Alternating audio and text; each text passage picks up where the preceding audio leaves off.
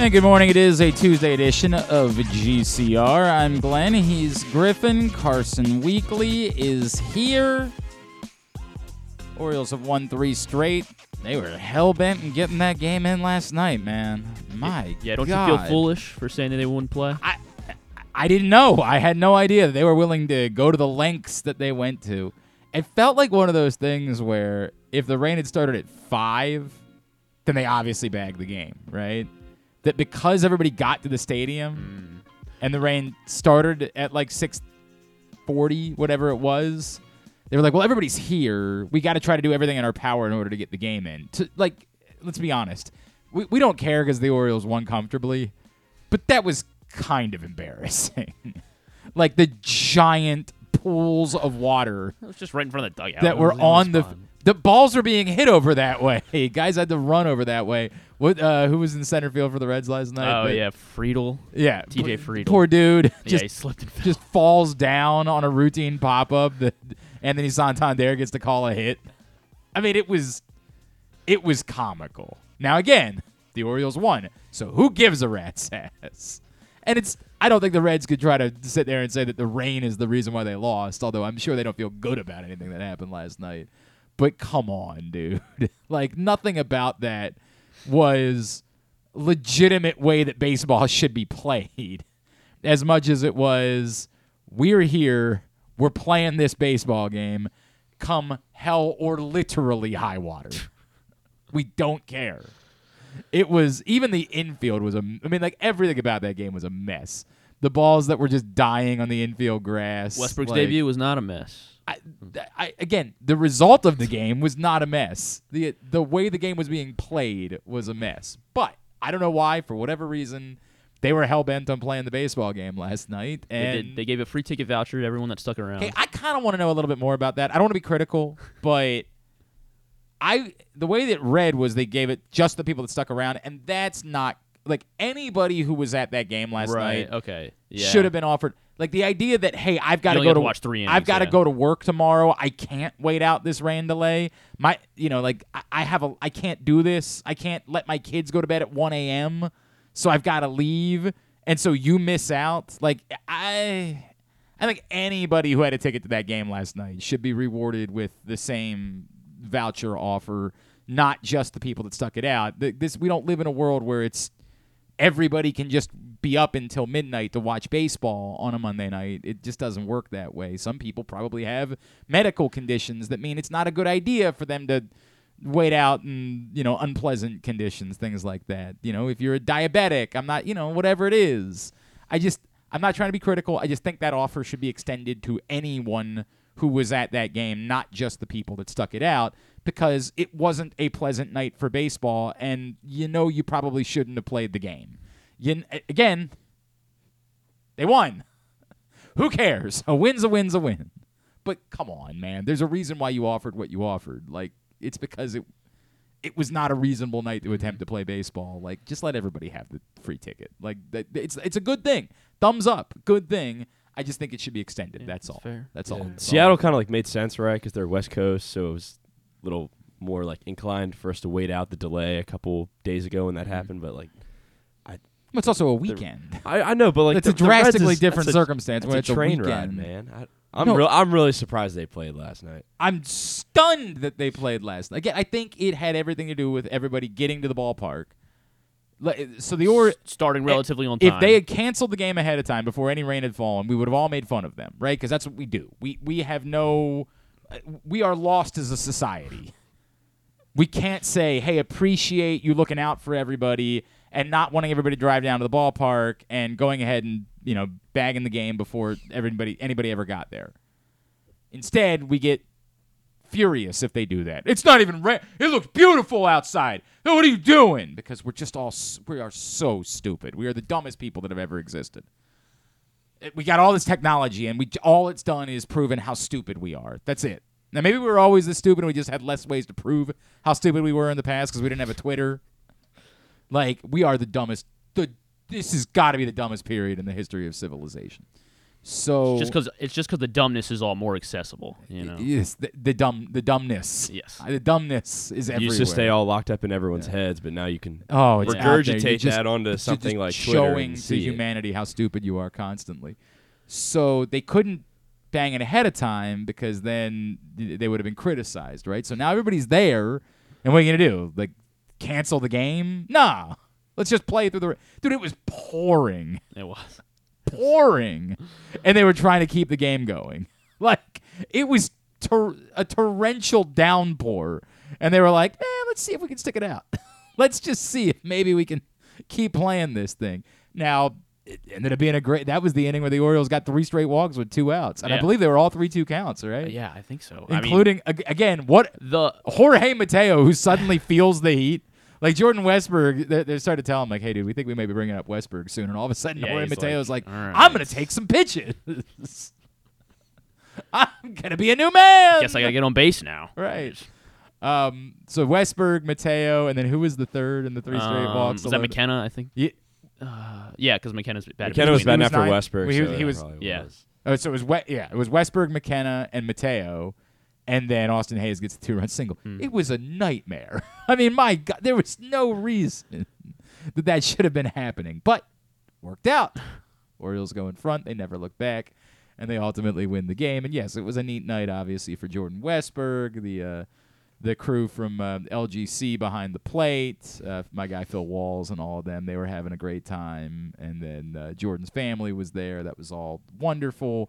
He gets, his first career walk and his first career RBI and his first career hit. He gets to, and that's spectacular. I mean, my God, The that glove play, flip. Oh, that my was goodness. just absolutely brilliant. So, I don't know what we call that. What do you call a game in which you get you get a walk, an RBI, a hit, and web gem defensive play. The Westburg game, yeah. No, we need to come up with. There's a more appropriate term for it somewhere. Like in hockey, Right. You have the Gordie Howe hat trick. So you have a hat trick, and then you have the Gordie Howe hat trick with like So it was a walk. a goal, an assist, and a fight is a Gordie Howe hat trick. So a walk, hit, like doing a little bit of everything. Who's the player that most an represents? RBI on a non-hit. Well, yeah. no, it doesn't have to be. I'm just saying you got a game where you have a walk, a hit, an RBI, and a web gem defensive play. Who is the player that we would most associate with doing? Acuna, for me Well, personally. I think but that doesn't. I think mean, Acuna's too much of a power hitter. I think you'd have to have a home run in there for it to be an Acuna. Okay, Just because hat everybody was trick. already making the comparisons, but Markakis kind of, I don't know. I mean, Markakis didn't make a lot of web gem defensive. Yeah. It almost has to be an infielder. I don't want to say the guy that came to mind at Craig first. Biggio could be Craig Biggio. Yeah, Biggio, I think you'd have to throw a stolen base in for it to be a Biggio. And he tried. Yeah. Westburg sure tried. He was out by a good bit. I think a Biggio hat trick would have to include a stolen base. I don't want to say it, but I think Dustin Pedroia was who came to mind. Yeah. Like that's who came the to gritty mind. guy. A slap single Yep. up the middle. A little bit of everything. Like nothing that makes you the greatest player of all time, but just enough of everything. You're always that, in on the play. God, but I don't want to say that, so we have to come up with something better. Come up with something that's not Dustin Pedroia, because I don't ever want to make it a Dustin Pedroia hat trick. I just Troy Tulowitzki. We could say that instead. Rocky's but Troy even Tulowitzki. he was kind of more of a power hitter. You know what I mean? Like, Yeah, I just keep it's got to be listening to power someone hitters. who you specifically don't think of as a power hitter, because for it to be a Tulowitzki hat trick, I think it would have to include a home run. Sure. That's why it can't be Machado. And Machado, obviously his career changed. I'm thinking of early career Machado. Who is Michael this Young. guy? I don't know. That's not good enough. Kinsler. Kinsler's not bad. Like, Kinsler's more of a power hitter than Rouse gonna even Right. he though is a power hitter. And Westburg, we think, is going to ultimately be a power hitter. But last night it But wasn't last about night it power, right? Like, that's why I'm trying to come up with who is the example of the guy that wasn't a power hitter. I need that today. I need somebody to come up with an answer with that. Andrelton Simmons could be Ray one. Durham. I don't know. I like But that. Ray Durham was That's a more of a good one. speedster. I think he'd need to have Yeah, a stolen okay. base for a Ray Durham hat trick. And somebody might say Jeter, but Jeter was not a good defensive player, so it can't be Jeter. How many Gold Gloves did he win? Yeah, God, I couldn't believe Adam Jones trying to get into. So that our buddy Eric Arditi started drumming up. Some dumb Twitter account was trying to go on about Jeter as a defensive player when everybody knows that literally all of defensive metrics say he was an average defender, kind of at best. And so our buddy Eric Arditi was going back and forth, and suddenly Adam Jones hops in there to defend Derek Jeter, and I'm like, Oh, bro, no. stop, don't. Don't. We love you. Please don't do this. Don't be that guy. All right, keep working on that today. I'm tasking you, Carson, with coming up with the appropriate answer. I want to know what kind of hat trick do we call that? Hold on. Night? So you want an RBI, a hit, a walk, and a nice defensive play? Yeah. In fact, we're going to tweet about it. Jordan Westburg had a hit, an RBI, a walk, and a defensive gem last night. Who is the appropriate player? This is captivating radio that you guys have been asking for. You guys watching us look stuff up. That a blank hat trick because Glenn refuses to call it a Dustin Pedroia hat trick. Yeah, I mean, everyone that I'm coming to even mind though that's what comes to mind.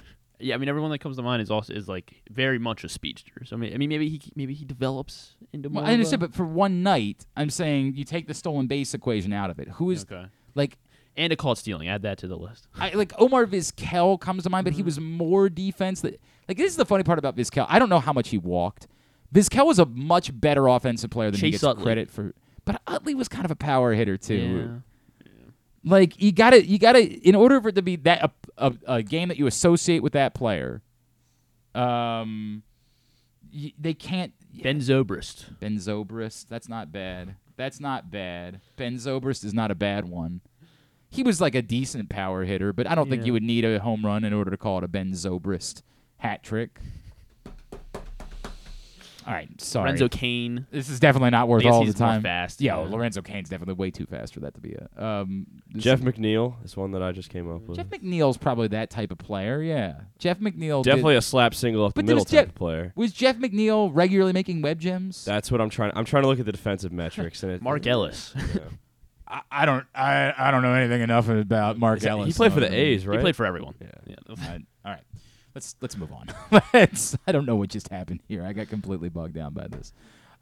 Yes, nice night for Jordan Westburg. Obviously a fun start. The question will now be, is the Orioles did another kind of goofy lineup last night. I mean, yeah, when Gunnar wasn't in it, I was like, yeah. Especially when they're promoting, obviously it doesn't matter. They put up 10 runs. Mm-hmm. But they're promoting Cedric Mullins hitting 6. They're promoting everyone to get out to the ballpark. It's Gunnar's birthday. They had like the discounted tickets all last week, and then Gunnar's not in the lineup last night. I mean, I understand the matchup stuff. Again, the question becomes, is this just what it's going to be? And is Jordan Westburg just going to be playing a different position every night? And that's what I keep coming back to with this promotion of Jordan Westburg. And by the way, they might have mathematically their reasons for why this is the best thing to do. That ultimately what you believe about a player getting comfortable at a position is not backed up by the data that they have that says that we have ran all the numbers. It's better for us to put what we think is mathematically the best lineup out there every night, and we'll live with a guy playing a different position. We don't think the trade-off of what that does in their development matters. So, I don't know. I'm not going to try to pretend like I do know more than Mike Elias because I don't know more than Mike Elias, but I just don't like it. I don't like the thought that tonight Westburg could be playing short or tonight Westburg could be playing third. Like, I would just say pick a position, have him play there, and that's the way that it'll go. I don't even know. Is Abbott a righty or a lefty? I don't know. I genuinely don't I think even he's know. a righty. I only started hearing of him about a week ago, so apologies. I have not. I have not. He is a lefty. You're right. He's a lefty. Yes. Okay. So another punt lineup. Don't say that. I mean, they scored 10 runs. Yeah, they dog. did score 10 runs. They scored 10 runs, and Griffin's over here with a punt lineup. They need more Ryan O'Hearn. Why is it that it looks to me like Aaron Hicks, when he's a righty, is a foot further away from the plate than when he's a lefty? Why does it look like that to me? It's so weird. I thought Westburg looked far from the plate too last night. I didn't notice that. Didn't affect his eye though. Yeah, I mean no, his eye was great. Yeah. Didn't really affect anyone's eye last night. What did the Orioles have? 8 walks in that game, something like that. It was nuts how many walks they took in that game. I don't think it was 8, but they took a lot of walks. It was a lot of walks. There was a lot of walks last night. It was very pleasant.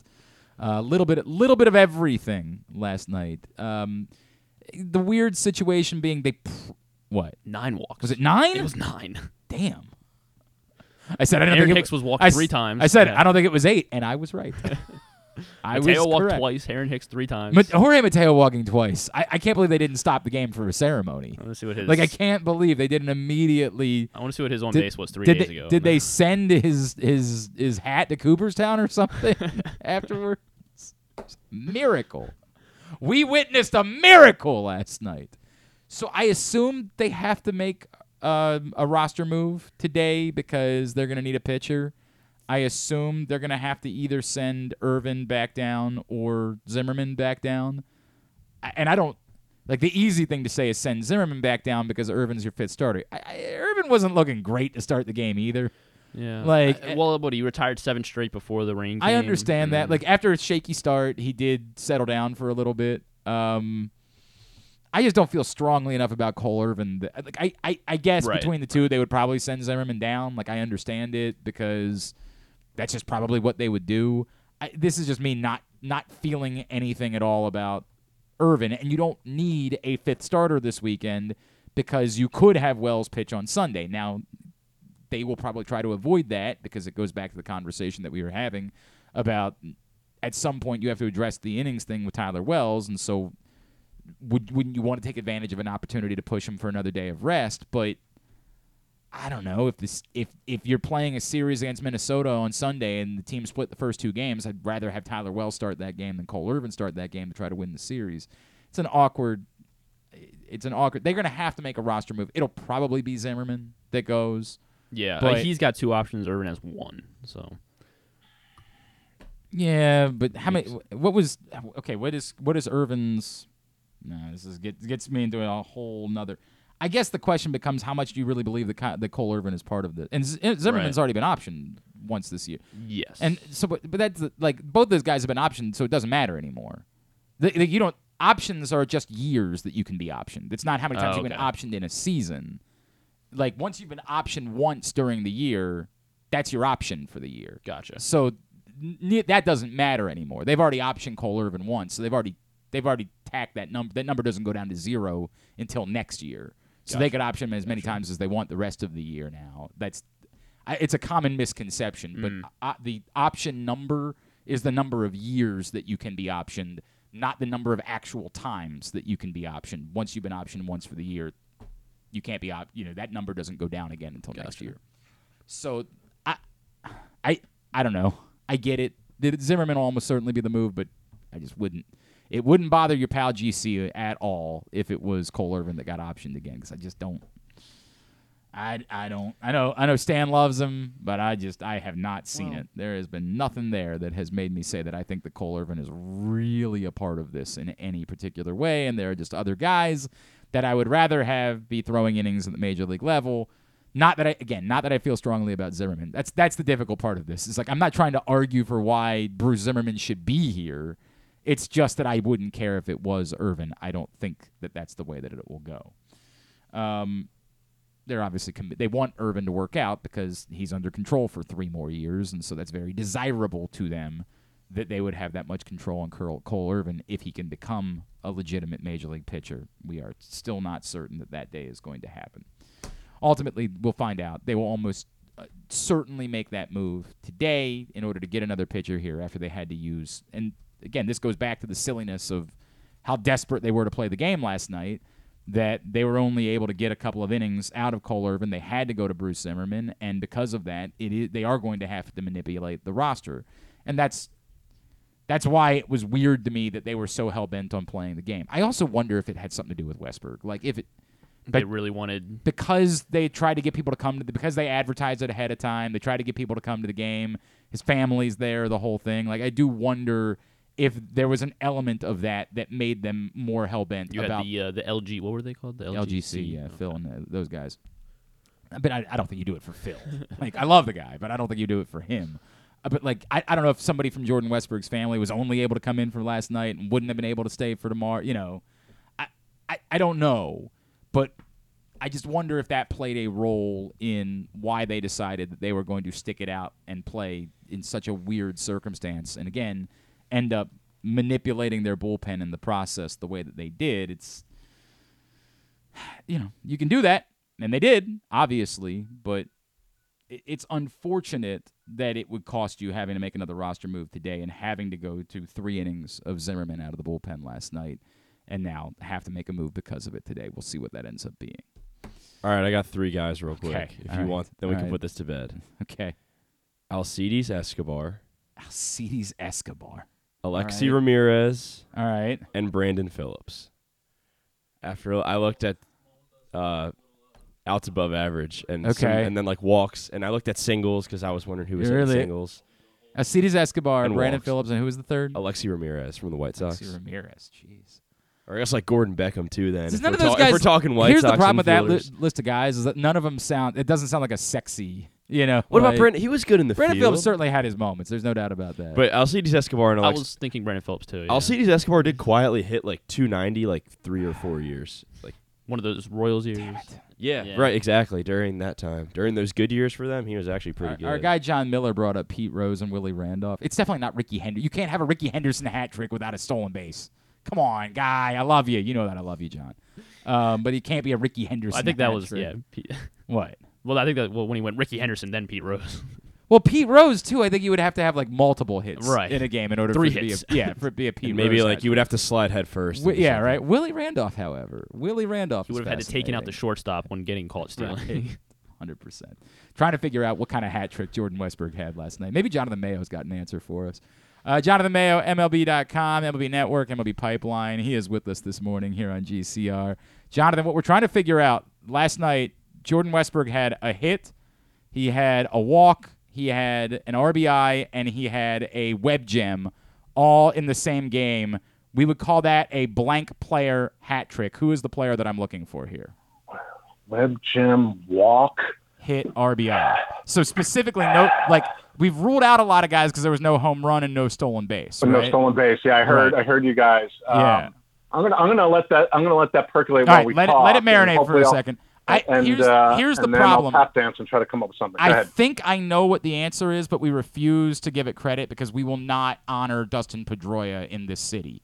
And I feel like that's probably the correct answer, but I won't. Pretty good. I won't do that. It can't be a Dustin Pedroia hat trick because then we would have to say nice things about Dustin Pedroia, and we will not do that here in Baltimore. So I got to come up with something besides Pedroia for that list. All right. There was a real reason why we wanted to talk to you. First of all, I always appreciate you taking the time. Thank you, Jonathan Mayo. Of course. There is a new or an updated mid-season top 100 prospects list.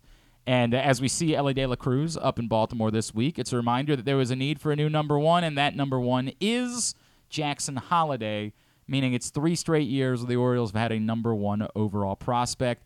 Jonathan, just take me through, it's really mind-boggling to me how good Jackson Holliday has been so quickly. And I'm not trying to get too overwhelmed by high-A baseball, but my God, he's not 20 years old yet. And it just, there's nothing that we have seen that would suggest anything other than this kid is as natural as it gets. Yeah, I think it's okay to get a little overwhelmed. And you know me, I'm usually a pump the brakes kind of guy. Yeah. While getting excited about prospects. I mean, it's I'm not I'm not going to rain on everyone's parade, but it's rare for a guy to be the number one pick in the draft and to be thought of so highly, to be better than expected. I think given how he sort of made a huge leap forward his senior year of high school and his pro debut last year, I thought he'd have success. And if you had told me that this year he'd play across 2 levels of A-ball, I'd be like, yeah, that sounds good, and puts him on a little bit of a faster track and all that. But this is absurd, and I think it's getting to the point now where I think the Orioles are going to have to start contemplating him, moving him up to Double-A, maybe after he goes to the Futures game. Mm-hmm. Just tell him don't bother going back to Aberdeen, head to Bowie. I mean, not that they're that far from each other, but I think that's extremely reasonable. And then we're talking about a timeline where you're going to see Jackson Holliday in Baltimore in 2024. It's so funny. Every time I brought that up, and I think you and I might have even talked about it early in the season, I want to say it's crazy to think that way. It's nuts to think that way. But, my God, why wouldn't it be practical to start thinking about Jackson Holliday in Baltimore in 2024? It's not even being that aggressive. And listen, if he doesn't make it up in 2024, so be it. Right. I think you don't let anything get in the way of that happening if he's ready. But knowing also that the Orioles have a lot of infield talent, so there's no need to do it just cause. This isn't the Orioles of a few years ago where you start thinking like maybe we better get this guy up just to build a little excitement, assuming that he's ready. I think Mike Elias and company have had a plan all along, and they didn't really rush people just to make some headlines and put some fans in seats. But that doesn't have to enter the equation in any way, shape, or form. I think there's confidence that some combination of Gunnar Henderson, Jordan Westburg, Connor Norby, Joey Ortiz could certainly handle the infield until Jackson Holliday is ready. But I don't think any of those guys, other than Gunnar, and you move him to third base, so that's fine, are going to get in the way of Jackson Holliday making it up to Baltimore. And if he plays the post All-Star break in Double-A, even if he starts back in Double-A next year, there's no reason to think he's not going to just keep doing what he's doing. It means by second half of 2024, and it's crazy to say that's almost being a little conservative. It's nuts. God, this is nuts. Like boy, we've seen more aggressive things. To your point, I do wonder if there's a part of this that some of it is maybe we need to line him up with the other, guys that are here just for window purposes. And not to say you force it, but it's ideal that it would work out that he would be here in 2024 because then, you wouldn't have such a disparity between Adley Rutschman's, hopefully they'll sign at some point, but I don't know. I don't know that I'm betting on it. Gunnar Henderson, now Jordan Westburg. We assume Colton Cowser, maybe even Heston Kjerstad next year, that it's ideal to have the window for all of these guys as close together as possible.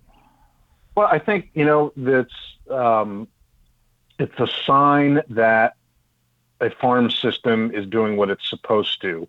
And the Orioles, obviously are winning at the big league level too, but what you want when you're rebuilding is to get to the point where you're building and there's a pool of major league ready talent at the upper levels. And if it's really going well, you have too much talent because then the competition it forces the best out of the players you have, and it gives you some trade possibilities. And I think the Orioles are. I don't think they're never going to blow up the farm system, but because of where they are at the big league level, I think they're in a position where they could trade from their depth at the top, because teams that are rebuilding often are happy to bring in guys who are going to help them right away, or at the beginning of next year, say. They can do that without really sort of stripping the cupboards bare. Let me come back to that in 1 second. We're chatting with Jonathan Mayo here on GCR. I just want to, because I mentioned Elly De La Cruz at the top, but it's important for me to say this. It's not that you guys graduated Elly De La Cruz yet, and is excited. Like, he's panned out. We already see that dude is as special as everybody thought he was. You guys went ahead and put Jackson Holliday over Elly De La Cruz, despite the fact that Elly De La Cruz has already proven to be everything that everyone thought he was. That seems to be even a greater statement about where you guys believe Jackson Holliday is. Yeah, I think there isn't really very much separating the two of them. And we certainly heard it from some people on Twitter, because people on Twitter tend to be very nice. No, as you know, it's a wonderful place, not at all a cesspool. It is warm and welcoming. Yeah. And listen, I love Elly De La Cruz, and I have for a long time. I do the Reds Top 30, and he is extremely exciting. I think everything he is doing is absolutely legitimate. It's also 73 at bats, and I mean the only thing that's ever made us pause about Elly De La Cruz over the last year and a half and change has been some mild approach questions, a lot of swing and miss. He doesn't draw a lot of walks. That's there is some of that even in this unbelievably stirring major league debut from him. And then maybe that's the only small, tiny separator. But I think you could line the two of them up in any way, shape, or form. And then Jackson Churio, we have number 3, isn't really all that far behind either. It's considering the amount of graduations we have, that top 3 is really exciting. All right, so let me go back to something you just said a second ago. You were talking about the idea of trading, and obviously it seems you have too much as far as infield prospects are concerned, they can't all find a home in Baltimore. The situation here is that every Orioles fan wants to say, well, just trade Joey Ortiz and trade Connor Norby and get yourself a top-of-the-rotation starter with those guys. And that sounds great in theory. My question is, and they're both in your top 100, because those are the most ideal options for a trade, because those appear to be the guys who will be blocked by the fact that Gunnar, Jackson, and Jordan Westburg would be considered the top guys in the system. What really are those guys as far as trade chips would be concerned? How thought of would they be throughout baseball? What really could you get if you were looking to move Joey Ortiz and Connor Norby? I think they're both very good, and you probably could get something in return like that will help you. I don't know that Joey Ortiz and Connor Norby fetch you a top-of-the-rotation starter. Yeah.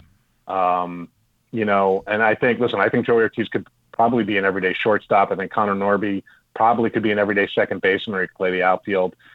The guy who you might have to add in, and I hate to say this because, family, but where's Kobe Mayo going to play? I hear you. If you think that eventually he's a first baseman, that's a different story, and he's been playing some first base. He might have a little, even though we have him behind Ortiz and Norby. He's 21 and the upside. And mashing in Double-A. There's a little more upside, the power potential at a corner infield spot. You look around baseball, like the futures game rosters came out, and finding first baseman, it's not easy. There aren't it's not a deep position. So if you think he's going to play first, or even if you want him to play third and you find a place for him to go, he might get more back in return, because I think he has the potential to be, like an all-star caliber player. Obviously, we put Ortiz and Norby in the top 100. We think that they both have a chance to be above average major leaguers. I think we may look back and realize that perhaps, my nephew Kobe should be ahead of Ortiz and Norby. Let me ask it this way. Do you feel like a championship caliber or a championship contending roster, let's say the Orioles remain committed to Anthony Santander. I have no idea where they are with Ryan Mountcastle at this point, and I think most of us are starting to assume there isn't a commitment to Mountcastle. But Santander and Kjerstad, is that enough power for the middle of an order that you could feel comfortable in moving on from a Kobe Mayo in a trade? Well, yes. Yeah. I mean, I think so. I mean, especially because you're getting – it's not like those are the only two spots you're getting power from. Yeah, Westburg, for example, it looks like is going to be more of a power hitter than maybe we originally thought he was going to be. Westburg's going to hit for plenty of power. Gunner's going to hit for power. Adley Rutschman's going to hit for power. Yeah. Jackson Holliday is going to hit for power. Colton Cowser's got power. I mean, it's kind of bonkers. You have lots and lots of options here. So I think that you could trade – honestly, you could trade any one – of the players after Jackson Holliday and not feel the hurt from that. Would those guys go on to do great things? And you'll think, oof, maybe we shouldn't have done that. Maybe. And I don't think that the Orioles front office are going to trade any of these guys away for like a 2-month rental for a run at a ring. I think maybe they will trade from their depth more for that if they had to. Right. Let's be fanciful and say they try to come up with some way to trade for Shohei Ohtani for 2 months, knowing that they won't see him ever again. Correct. I don't know. They could make happen. Let's be more practical. Let's say it's Marcus Stroman, right, that they're trying to trade for, who's got an opt-out at the end of the year. Yeah. No, I think that because they're so deep, and depending on what it is the trading partner wants, the Orioles have the ability also trade guys from lower levels, which appeal to people. A Samuel Basallo type, right? Yeah. Where you're like, I mean, listen, that they may look back and be like, boy, that was an all-star catcher. But you do have Adley Rutschman. Yep. Now you don't necessarily do it just based on that, but I think you might be willing to part with someone with that kind of upside. And listen, I think Samuel Basallo will end up on the top 100 at some point, if not this year, then next. But catchers take a little bit longer. There isn't as much of a need. that he may be very appealing to teams who are always looking for help behind the plate. Let me just for the fun, I'm gonna put you on the spot, right? And then we'll plug your book too, right? But I'm gonna put you on the spot. You got to make a trade. You're looking to acquire a pitcher with another year of control. So let's just say it's like a Corbin Burns type. Mm-hmm. Would you be more inclined to put Westburg in that deal or Mayo in that deal to acquire that type of player? I mean, that's tough. And it's funny. There's a reason why I stopped playing fantasy baseball, because I was always the guy that drafted the prospects too quickly, too soon. So I'm always kind of I want to keep all of them. I get it. I want to play a 9-man infield. Right. I don't know. I think I might trade Kobe Mayo, if only because of Westburg's defensive versatility. Sure. As much as we talk about his offense and his ability to, be a run producer. Dude, the play he made last night was bonkers. We're all talking about him as a bat. And that's not the first time he's made a play like that. Right. He is capable of playing 3 infield positions well. Not just you know what? He's not one of these offensive-minded super utility guys who you don't want him to play every day in one spot because he's okay, but you just want to get the bat in the lineup.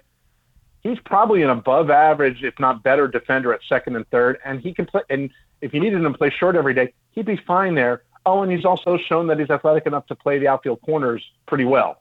So I might use that as a little bit of an edge, even if Kobe Mayo's sort of the power and run production upside is a bit higher. I understand that. It's an interesting thought.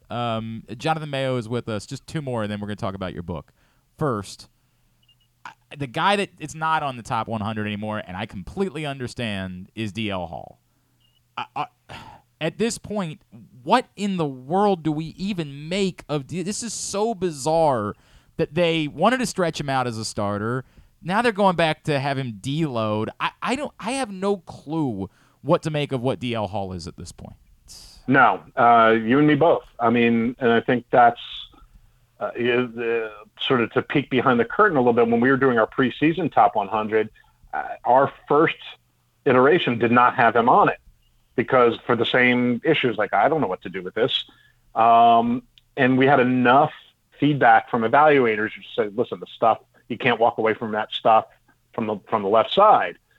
Listen, I think he's a reliever, and I think that they should just, I understand the reason to stretch him out. You let him continue to work on all of his stuff because he does have the repertoire, right? I mean, we're talking 4 above average pitches, but at a certain point in time, you just have to say he's not going to find the strike zone consistently enough to be a successful starter. And today's game, you only need a starter maybe to go 5 innings, but even that's been a little difficult. Shorten him up. Maybe he's a multi-inning guy. Those have more and more value where he can come in and just let it fly for 2 innings every few days, every couple days. Maybe he ends up being a closer. I don't know. The stuff is stupid, right? And in shorter stints, we've all seen it'll even tick up more. So I think this is a guy who could probably, be up around triple digits consistently in shorter stints with nasty breaking stuff. You know what? The changeup is elite at times, so you don't want to take that away. Let him throw all 4 pitches over 2 innings out of the bullpen, and I think that might have more of an impact. And that, by the way, maybe that's still a top 100 talent. We just haven't tended to put guys who are relievers in the top 100, and his command issues have just made it that have continued this year. Made it that it was time for him to remove him from that list. And I'm assuming that Grayson graduated because he pitched enough at the major league level that he had to graduate before he got sent down. Where would he be at this point based on kind of everything, the totality of what we've seen this season? I mean, we had him in the top 10, and I wouldn't knock him down from that just because he struggled in the big leagues. Yeah. I mean, he's still 23. Mm-hmm. I think he's going to figure it out. Maybe we would, knock him down a little bit, but I wouldn't too much. He's already sort of starting to find it in AAA. The command has been a little bit concerning, but considering that overall, he's been a guy who's been in and around the strike zone, and with his stuff, I think he's going to be just fine. So I don't. Maybe we would ding him a little bit performance-wise if he were still on the list, but what does that mean? Maybe he'd be in the 11 to 15 range. At worst. That still sounds pretty good to us. We still think that'll work. He's going to be good. Like, you guys have all seen, like, he's not the first guy who's highly touted, who struggles his first go-round and then figures it out. All right, so in just 2 weeks, the book will be out, Smart, Wrong, and Lucky, The Origin Stories of Baseball's Unexpected Stars. I need you to let Griffin know how we can get a PDF copy so I can start diving into it, because I really want to, Jonathan. I have to find out if that exists. All right, we'll work on that. We'll work on that. But remind everybody what it's all about. Yeah, it's kind of looking at players who were, undervalued or underappreciated as amateurs, and telling their sort of origin stories of how they were discovered and scouted and signed, who then went on to become superstars. I think, Albert Pujols is a chapter in the book, and he's the guy that most people think of. But there's a lot of other great stories from some of the great players of the game: Jacob deGrom, Mookie Betts, a lot of other players, Shane Bieber, who were at varying degrees. Joey Votto's in the book. Varying degrees were not necessarily expected to do what they've done. And, I talk to scouts all the time, day to day, and they are the greatest storytellers.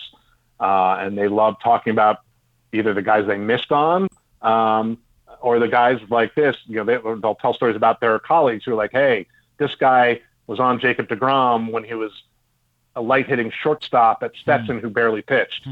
And was 88 to 91 in college.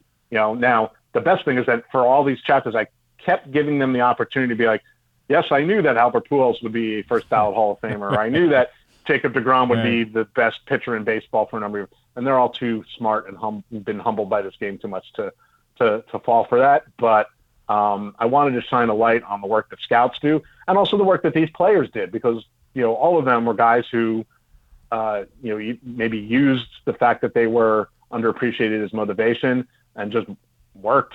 It takes a combination of talent and work, and it's, scouting these guys and getting it right is really, really hard. And these are all instances of when scouts took a chance on a guy and it panned out. The book will be available on the 11th. Griffin's going to link it up on our Twitter at Glenn Clark Radio, so you can pre-order it. I can't wait, and I will absolutely. We will end up doing like a book report sometime after you get through like the draft craziness. You and I will have that conversation, and I'll look forward to that. At Jonathan Mayo on Twitter, as always, dude. You always kill it. Thank you so much for taking the time for us. Anytime. Thanks for having me.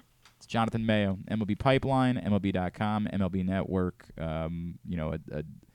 On the scouting scale, he is absolutely an 80 as far as guests go. He and Jim Callis, those are two of my absolute favorite guests that we have on constantly. Great information. I admittedly, whenever we go through something like this, I start having that thing where I'm like, I don't want to trade anybody. I don't want to trade anybody, because I get it. Everybody's going to say, well, just trade Ortiz and Norby. Well, one of the things you're dealing with is that every team knows those are the guys that you want to trade. Right.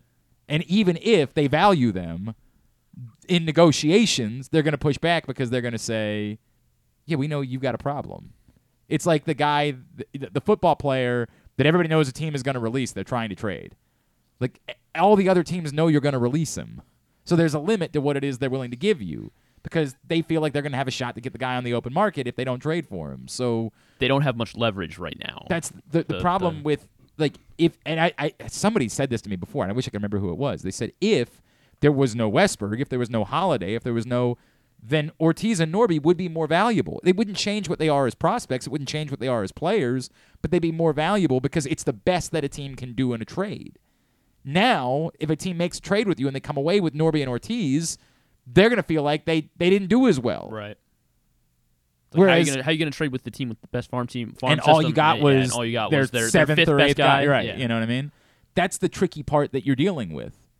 That's the way they're going to talk about it in that city the next day. Well, you got this team's 8th best prospect? Well, it doesn't change how good they are, but if you were in a system that wasn't as good, they might be your 2nd best prospect. And then it's easier to say, like, well, we got their second best prospect We in the fleeced them, trade. man. Right. Yeah. Yeah. Look at how well we did. It's dumb, but it's a thing that you got to deal with. The Mayo point is well taken, right? Like that ultimately that in order to get a real deal done, if you're saying Colzer, Westburg, or Colzer, just make Colton Cowser one word. Cowser. Maybe we stick with Colzer. Colzer. Yeah, all right. Just throw Cole Irvin in for the sake of it. If it's Cowser, Westburg, obviously Jackson Holliday's untouchable. We shouldn't have to say that, but let's just say it anyway. And Kjerstad, if those guys are untouchable, and what you're trying to deal from is Ortiz, Norby, understandable because those are the guys that are most blocked. His point is Mayo might not be fully blocked because Mayo might be your first baseman, but that's complicated too, right? Kjerstad's been playing first base. It's like Yeah.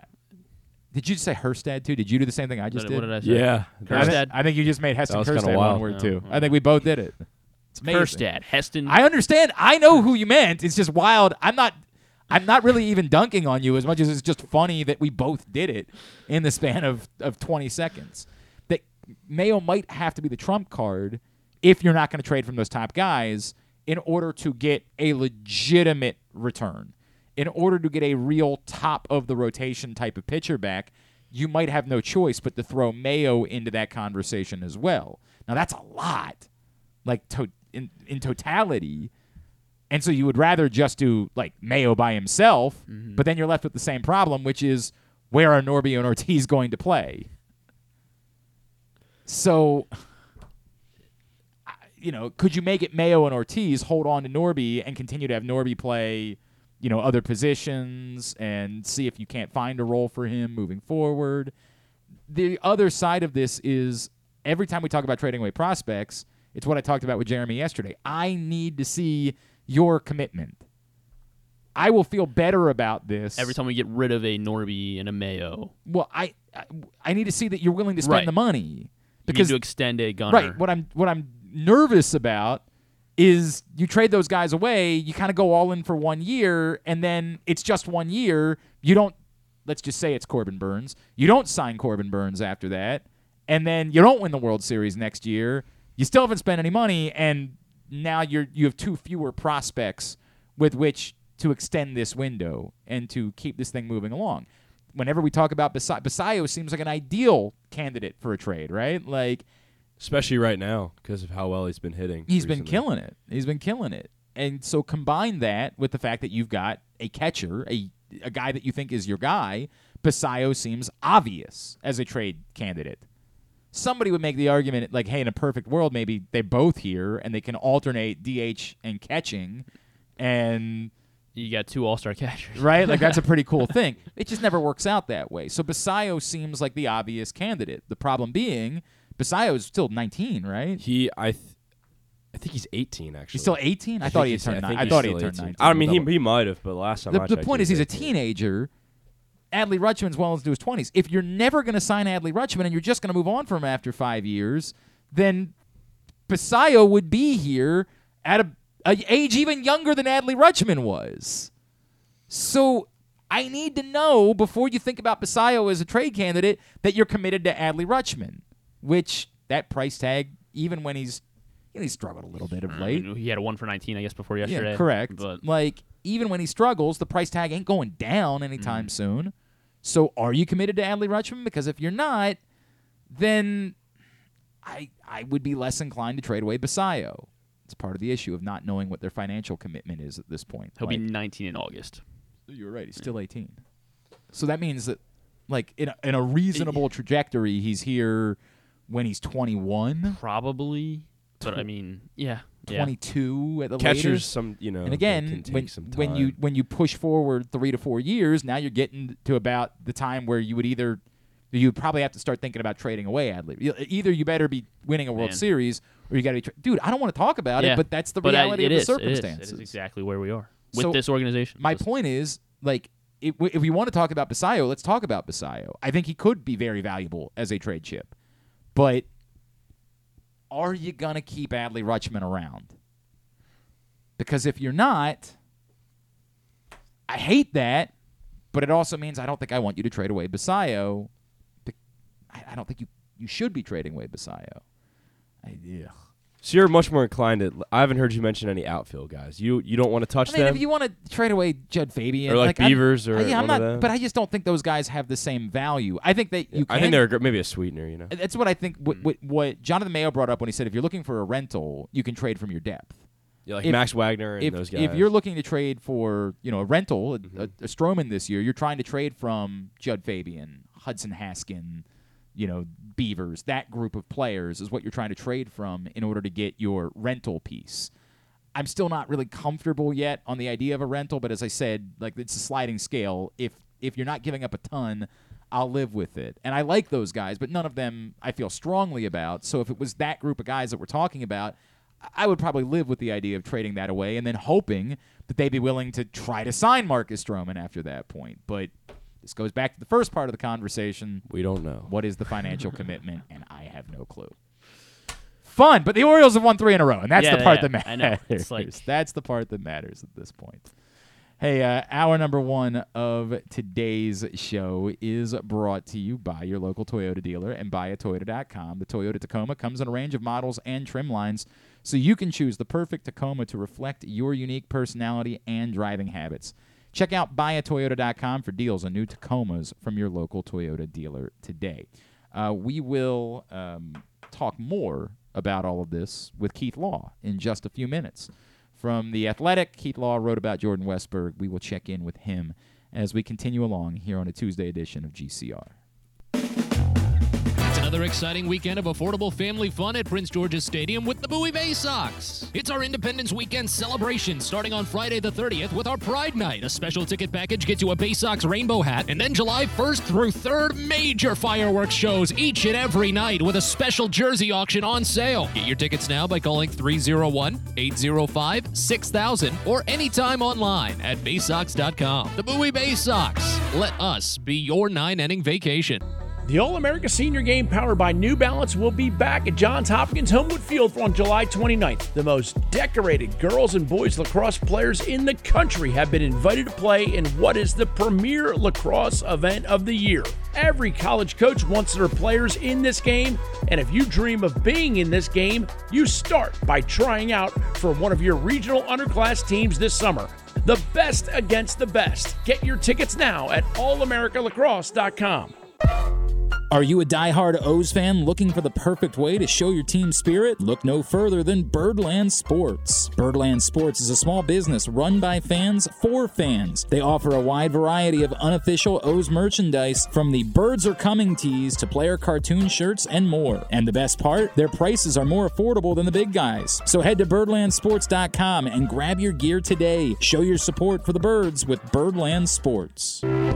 The latest edition of Press Box is available now. On the cover, Dave Ginsburg remembers Goose as he looks back on the impact that late Tony Saragusa had both on and off the field here in Baltimore. Plus, he explains how Goose's kids are working to continue that legacy with the Goose Flights program. Also inside, Todd Karpovich profiles the path Tyler Wells has taken to becoming a star in the Orioles rotation. And you'll find a special summer travel guide with information about events and activities throughout the state. Press Box is available for free at over 500 area locations, including 60 Royal Farm stores. And you can always find the entire edition, as well as the best daily coverage of the O's, Ravens, and Terps at PressBoxOnline.com.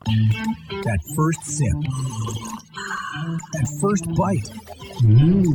Start your day off right with a delicious breakfast at Royal Farms.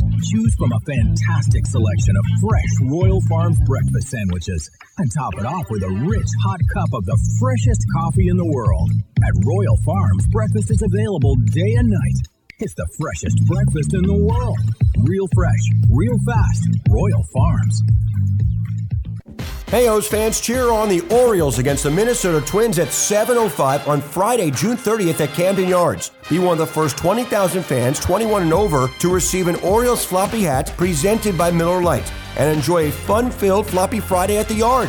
Don't miss out on one of your favorite giveaways and stay post-game for the Birdland Summer Music Series presented by Miller Lite with DJ Diesel, a.k.a. Shaquille O'Neal. Purchase your tickets today at Orioles.com/tickets. If you miss anything on the show, don't forget that you can watch full episodes at youtube.com/pressboxonline, and you can download podcasts on Apple, iTunes, Amazon, and Grindr. Wait, did I say Grindr? I don't think that you would find it on Grindr. Not that I know it's on Grindr or anything, I swear. On second thought, you know what? I don't care what you think. Here's Glenn. Carson, you want to tease what today's hack is? Yeah, sure. So, if it's the summertime, and have you ever left a soda bottle or water bottle out and you want to drink it, but it's too warm and you want to get it cold really quickly? If you're about to go on a car ride or whatever. Okay, all right. Well, if you wrap a water bottle or whatever in a wet paper towel and then put it in the freezer for 10 minutes, it becomes ice cold. Yeah, that makes sense. Ice cold. All right, we'll talk about this more. I don't want to do it all right now, but okay. That just sort of sounds like common sense as much as a life hack. All right, I mean, all right. We'll get it's better than just put it in the fridge, though. We'll get most to, people we'll, would just fridge it. We'll get to it. I don't know what I'm. All right. Anyway, we'll get to it. That's coming up. Carson's a hack every Tuesday, except next Tuesday because we won't be here. We'll be parading or something like that. I don't know what I'm doing. Throwing with the kids. Popper things, little pop things. I don't know if we're doing sparklers. Glenn. Yeah, I don't know. Run around. I don't know. You're in a frolic around the driveway. It depends on who we're hanging out with. We do have friends that would definitely have the kids do that. There's no question. I'm a big sparkler guy. Yeah. I don't know if that's something you want to admit out loud. I would just not. Sparklers are great, man. No, they're not. Yes, There's they are. Nothing great me? about sparklers. They're cool. They're the best. They're sparklers. One in each hand. Yeah, it's safe. I'm not gonna lose a finger. Now, if you try hard enough, you might. If I have a brain cell, so you I say won't. not. I wouldn't just go saying things you might end up regretting later. By the way, is it 1,000 degrees in the studio today? Is it just? It's pretty feel hot. A little, Can we find? Can I put you in charge of that, Carson? I mean, I know can where it is, so I can. Well, you've got to do the show. All right. We got a guest coming up. I'll in a minute. find it. I'll Can we find have Carson handle that instead? What do you Is want that it an on? option? 60 something? I just want it to not be this. All right. We don't have to go crazy, but this is nuts. I feel like I'm going to sweat through this shirt.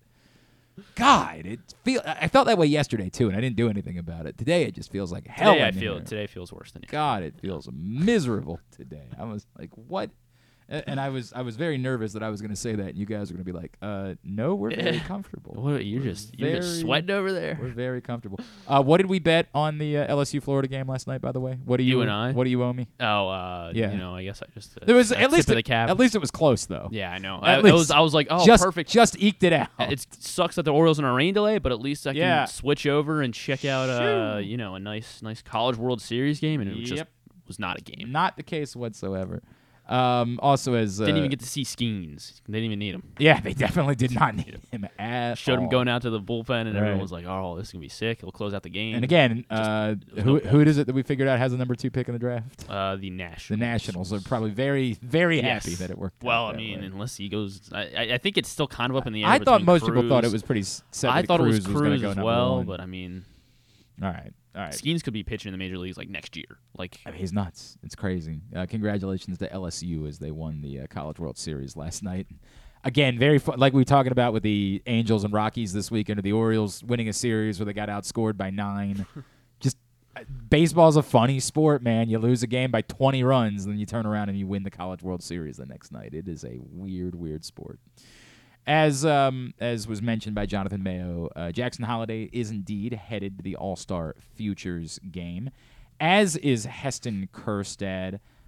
Those are the only Orioles prospects, right, that were announced for the Futures game. I'm going to just make sure that I didn't miss anybody.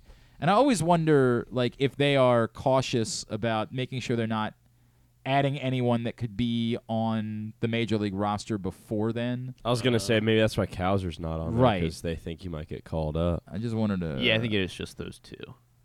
That's what I thought. I thought those are the only 2 Orioles that made the list. And that's, again, I can understand the thought process of they don't want to put somebody... The Futures game is not supposed to be for big leaguers. They don't want to put somebody on the Futures game roster and then tomorrow, because then they won't have them for the game. The big league teams are not letting someone go participate in. They're playing games that day. They've moved the Futures game to Saturday now, correct? It's no longer. It was always goofy that they did it on Sunday afternoon when literally everyone was playing. Everybody in baseball was playing on Sunday afternoon. July 8th, that's a Saturday. Yes. So yes. Now, and I get it. Everybody's playing on Saturday too, but they will be more separated. There'll be games from 1 to there'll be some teams playing at night, so there'll be more room for fans of at least some teams to watch the Futures game.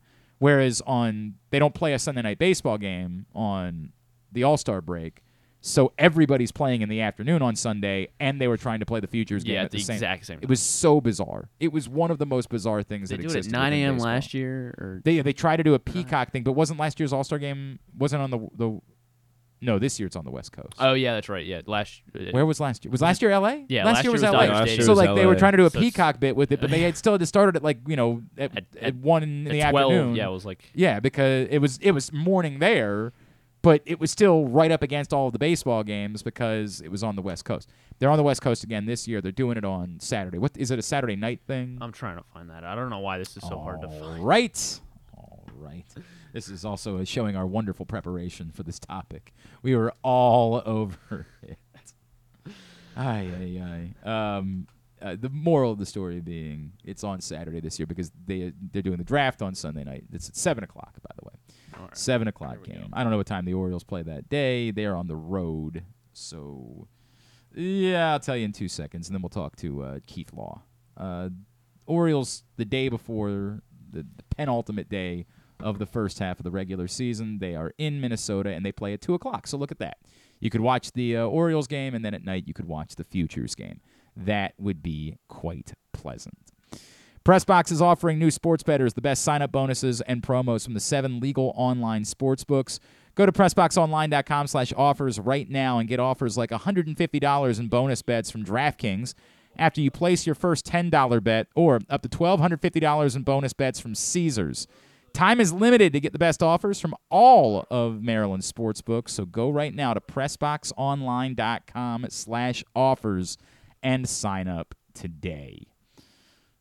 I know this man has been bullish about Jordan Westburg for some time. You, of course, read him at The Athletic. You've read his books. He is Keith Law, and he's back with us now here on GCR. Keith, it's Glenn in Baltimore. It's great to catch up, man. Thank you so much for taking the time for us. Sure. Thanks for having me. We were goofing a little bit earlier in the show. We don't want to call it a Dustin Pedroia hat trick because we don't like giving praise to Dustin Pedroia here. But in his debut, we see a hit, an RBI, a walk, and an absolute web gem. I mean, absurd play behind second base. Is this the story of what Jordan Westburg is capable of being? Like, we didn't even really see the power last night. We know that's come along. That he really is capable of being such a multi-tool player. That's probably an exaggeration. I Okay. mean, he does have power, and he is a multi-position guy who can absolutely handle second base or third base. And I think he can fill in at shortstop on a temporary basis, and that might give them some roster flexibility, which they sort of need. They have a little bit of a surplus in the infield right now. But I think that what he really does give them more than anything is a chance to add some power to a lineup that's a little light on power. If the Orioles have an offensive weakness right now, it's that there's not a lot of power in the lineup. And I think that his call-up, I kind of think his call-up was a bit overdue, especially because they've clung to guys like Jorge Mateo and Ramon Urias way too long. But calling him up does give them a chance to tap into some of that power. And I expect there'll be some ups and downs. He's going to swing and miss a little bit more often, and that's just the trade-off you get. But it gives them a different look in the lineup. I think it changes the complexion of the lineup and changes how opposing teams will have to pitch to them. And that alone will be a big help, particularly because, like I said, they can move him back and forth between second and third, and he can always stop at short for a few innings if it's necessary. To your point, we saw him at second last night. They were facing a lefty last night. Like, in a perfect world, in a scenario where the Orioles just said, here is a position, it's your position for a little while. Again, assume there's no Gunnar Henderson, there's no Jackson Holliday coming. What would that position be for Jordan Westburg? So I've seen him the most at third base, so I may be a little biased in that direction. I've seen him at the other position. Third base, he looked great. Like, not Gunnar Henderson great. I mean, I think Gunnar Henderson could be Scott Rowland if they We're starting to stuck him see at it. third base and let him go. Yeah. Yes, I mean Gunnar Henderson is elite. Gunnar Henderson, that's why he was my number 2 prospect in all of baseball this year. He is on a different level. But in your hypothetical example, I think you just put Westburg at third base and sort of wind him up and let him go. And maybe the first couple of years, it's more like a 250 average, but you get into some of that power with a strikeout rate a little bit higher than what you want, but above average defense. And you hope, 2-3 years down the line, he brings the contact rate up a little bit. The batting average comes up with it. And you get a couple of all-star seasons. So to the point, if it looks like because of what they have, second base is the spot that has the most availability. If they are not, hell bent on we paid $8 million to Adam Frazier, he's got to play a certain number of games. It seems like that's the spot that has the most availability. You still think he can be an above-average second baseman? I do. I've seen enough of Westburg.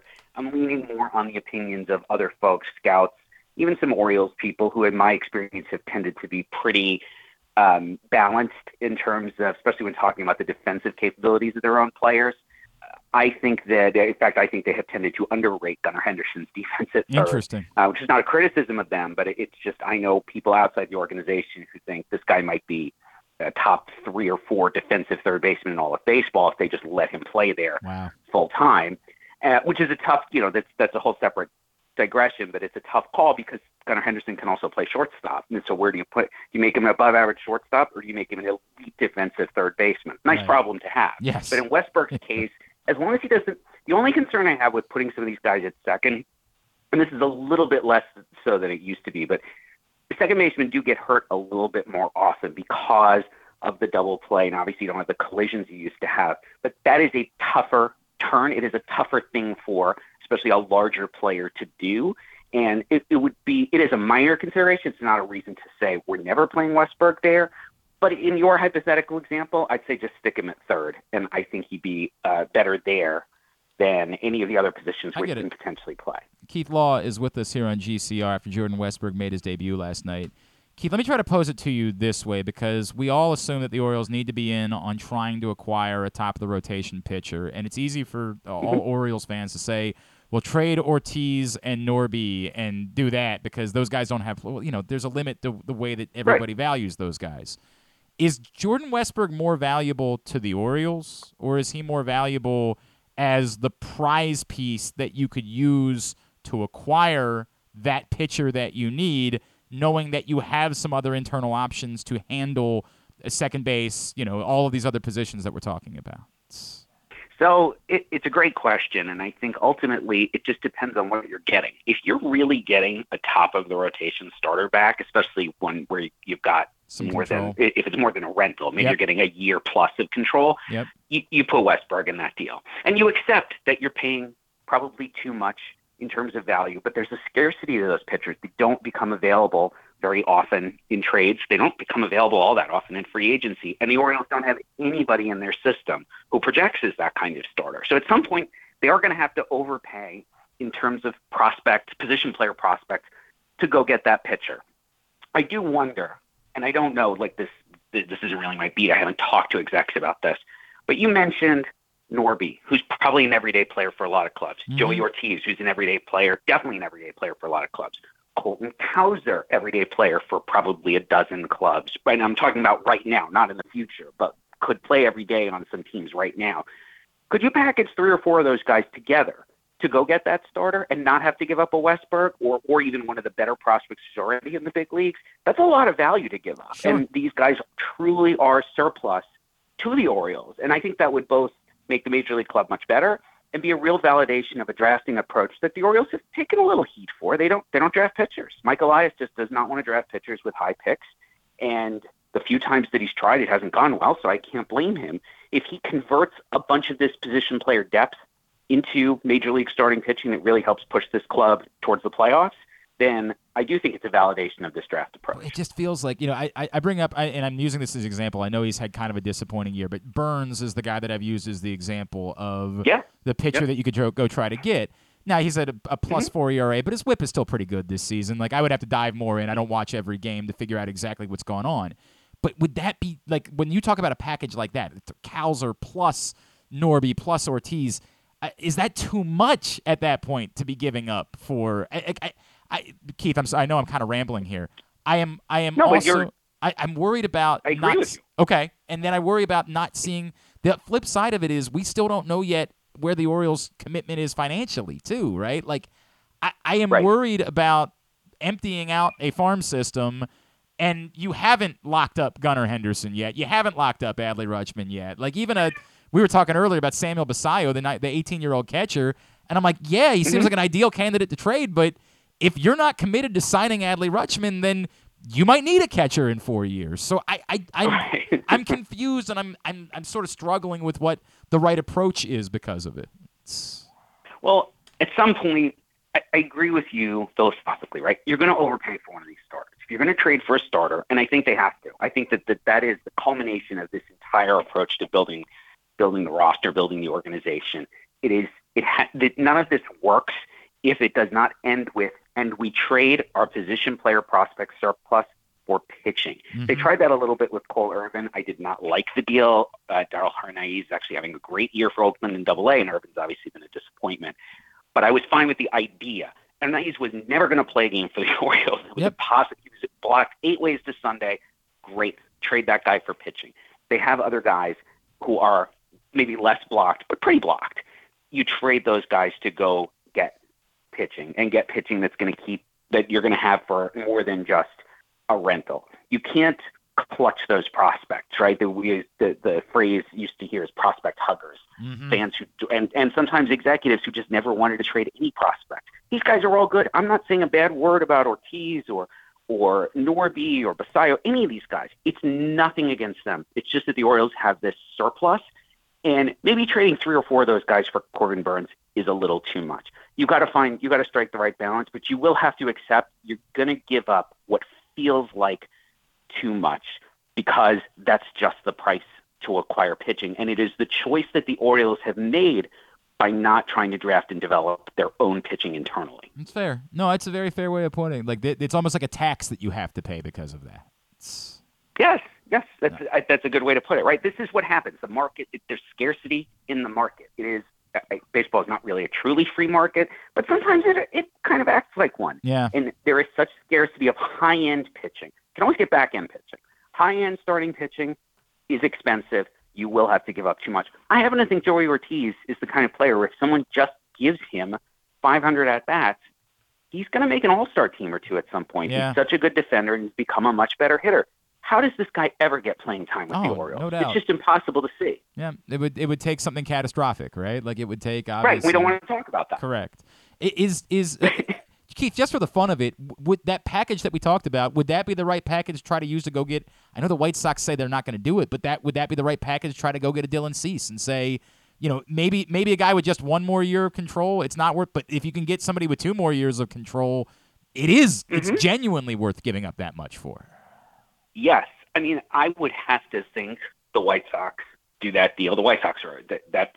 Yeah, they're a mess. They are, from a baseball perspective, they're a mess, right? They're not close to contending. We all know they're going to trade Giolito. They're going to have to. They really need to look at trading some other pieces because the farm system is really not in good shape, and it's a whole combination of factors from questionable drafts to just some bad luck too. But they are so far away from contention at this point that they really do need to try to find a way to restock, and trading Cease he might be the best option that they have for doing so, and especially doing so fairly quickly. Because as much as, Giolito is going to be one of the best players available on the trade market, he's a rental. You're not going to get a ton back for him. They'll get something. They should get something. I guess I shouldn't say they will. But it's 2-3 months. You're getting 10 starts plus the playoffs. You're not going to get a 3 or 4 prospect package, but you could for Cease. Yep. And again, I know he hasn't been quite as good this year, but I don't know. There's only so many of those guys out there, right? Like, right. Yeah. Well, you're limited. You have to look at losing teams, right? Teams that are in contention are not. They might still make a trade, but they're much, much less motivated, right? If you look at 8 to 10 teams who are pretty clearly not going to the playoffs this year, how many of them have above average or better starters? Not many, and that's why they are not going to the playoffs this year. Yep. Keith, let me pose it to you this way. We accept that obviously the guys, Gunnar and Adley, of course, are untouchable, right? And Jackson Holliday is obviously untouchable. Is there anyone else? Is there anyone else that you would put into that category of no way I would include them in a trade? They have to be a part of this thing in Baltimore? I don't think so. Okay. I can understand that, right? Like, I think somebody would argue for Colton Cowser, but if you're committed to Cedric Mullins for a little while, I get that we all think that his arm is a bit of an issue, but my God, the range is so crazy. Why are you in a rush to move him out of the center field spot? Did we lose Keith? I just thought he'd given a short answer. I guess we lost Keith. It's all right. If we get him back, that'd be great. If not, life will go on. He's been wonderful with his time for us, so I appreciate that. I don't know what happened there. Keith Law from The Athletic, who was with us this morning, we were chatting with him after Jordan Westburg made his debut last night. And I understand the argument that he's making, that there's no one else that you would say there's no way you put them in a trade. I have kind of moved Cowser into that category myself just because the center field thing is so valuable to me, and I'll pose that. We'll wrap up with Keith that way, as Keith Law from The Athletic has been with us this morning. Keith, the guy that I was going to try to make an argument for, I guess, I know Cedric Mullins' arm is not great, but the range is nuts, and he does everything so well. I think the Orioles should be committed to Mullins for a little while. I would have thought that you could make an argument for Cowser being untouchable because of center field, but I guess if Mullins is going to be here, then even Cowser probably shouldn't be untouchable, right? I don't think Cowser should be untouchable. He's not. I don't think he's a long-term center fielder. Okay. And I still have the same. I think you and I maybe even talked about this last year. I still have real questions about his ability to hit left-handed pitching. Right, he may get there in time, right. But so far that he's really not made those adjustments that you want to see in AAA. And again, I'm not rushing him out the door. He is not he is still a prospect. He still has real major league value.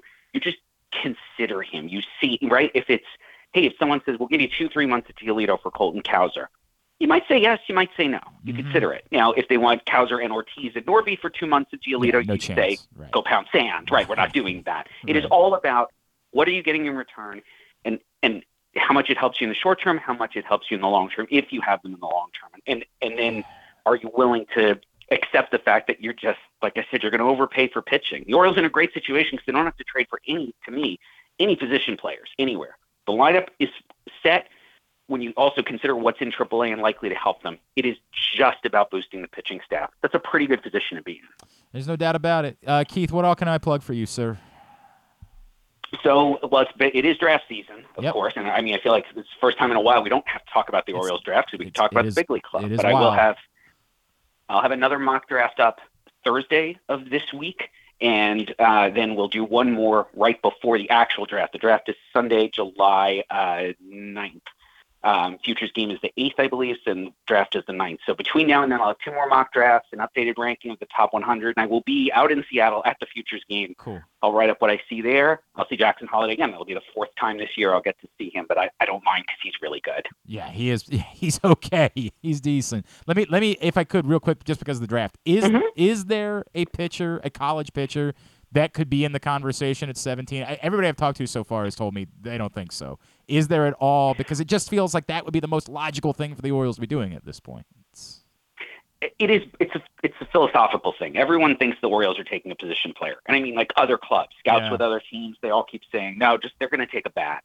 And they might take a high school bat. They've had good success with those guys. There's a couple of really young guys who we know they really like. Arjun Nimala is a 17-year-old shortstop in Florida who I like quite a bit. I think he would be a great value at that pick. To answer your question, there are pitchers, college pitchers, who will be available at that pick at 17 who would be good value. Okay. Right? Hurston Waldrop we just saw for Florida. He might be there at that pick. He might go slightly ahead, but he's going to be somewhere in that range. Chase Dollander for Tennessee was going to be a top 5 pick, has had a disappointing year, changed the grip on his slider, kind of went backwards. Maybe you take that guy, fix the grip, and you get the player he was as a sophomore. He could be there somewhere around that pick. So those players will be there. I just don't get any sense at all that the Orioles are willing to go that direction. It's wild. They are not wavering. They're going to keep doing it. All right, Keith Law, at Keith Law on Twitter. Always appreciate you, man. Thank you so much for spending a couple of minutes with us this morning. Yep, my pleasure. It's Keith Law from The Athletic with us here on GCR.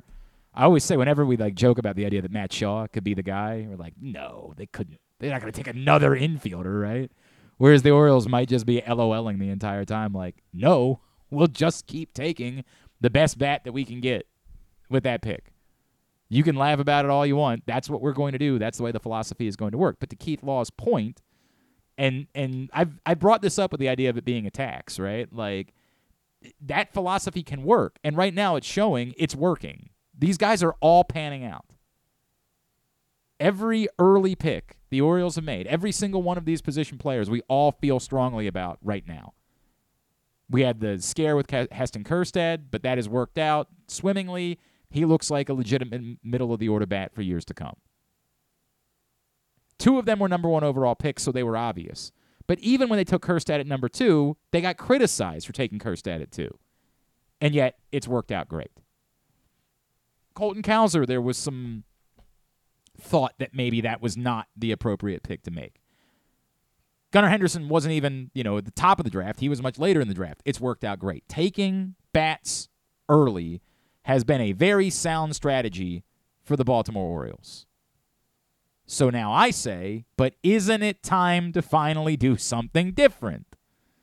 Isn't it time to now say, hey, we could use a pitcher that's a little bit closer to line up? And they say, no, the strategy works. We're going to keep doing it. But to Keith Law's point, in order to make it all come together, you're going to have to pay the tax. You're going to have to give up more to go get that pitcher. The good news is you appear to have more from which to trade. I don't know why. I would have to dive in more on what's going on with Dylan Cease this season. Both of those. Both. I mean, he had a great start last night. No walks, 10 strikeouts. I did see that. 1 run allowed against the Angels, who put up 30 runs the other day. But he's a +4 ERA guy this season. Like, I don't know what the story is. That's not top of the rotation, give up the big haul to get him. Because that scenario that he put together where you say, hey, if you do trade, Cowser and Ortiz and Norby, that's a big package that might be able to get you a Dylan Cease type. Well, that sounds good, but I got to know that I'm getting Dylan Cease, not whatever's been going on for the first couple of months with Dylan Cease this season. And if you said to me, like, hey, it's been 2 really bad starts that have destroyed the numbers, well, then we could maybe talk through that a little bit more. I just haven't paid that much attention to Dylan Cease start by start. Looks like he's just, this, I guess, could be expected, but he is in the 9th percentile in hard hit percentage for starting pitchers. So there are a lot of barrels against him. Just Tyler Wells is probably in that category too, right?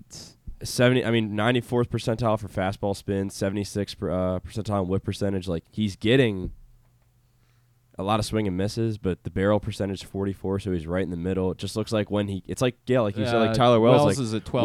when he gets hit, Wells is in the 12th percent, so he's slightly better, but not a whole lot better. And I guess the point be that the Orioles might say to that, okay, we're good with it. Who was it that we were talking about this? It was Armbruster, right, that we were talking about this with a couple weeks ago? He was good last time out. He was good. Let's just talk. Let's look. We're going to give up some home runs. That's going to happen. We'll live with it.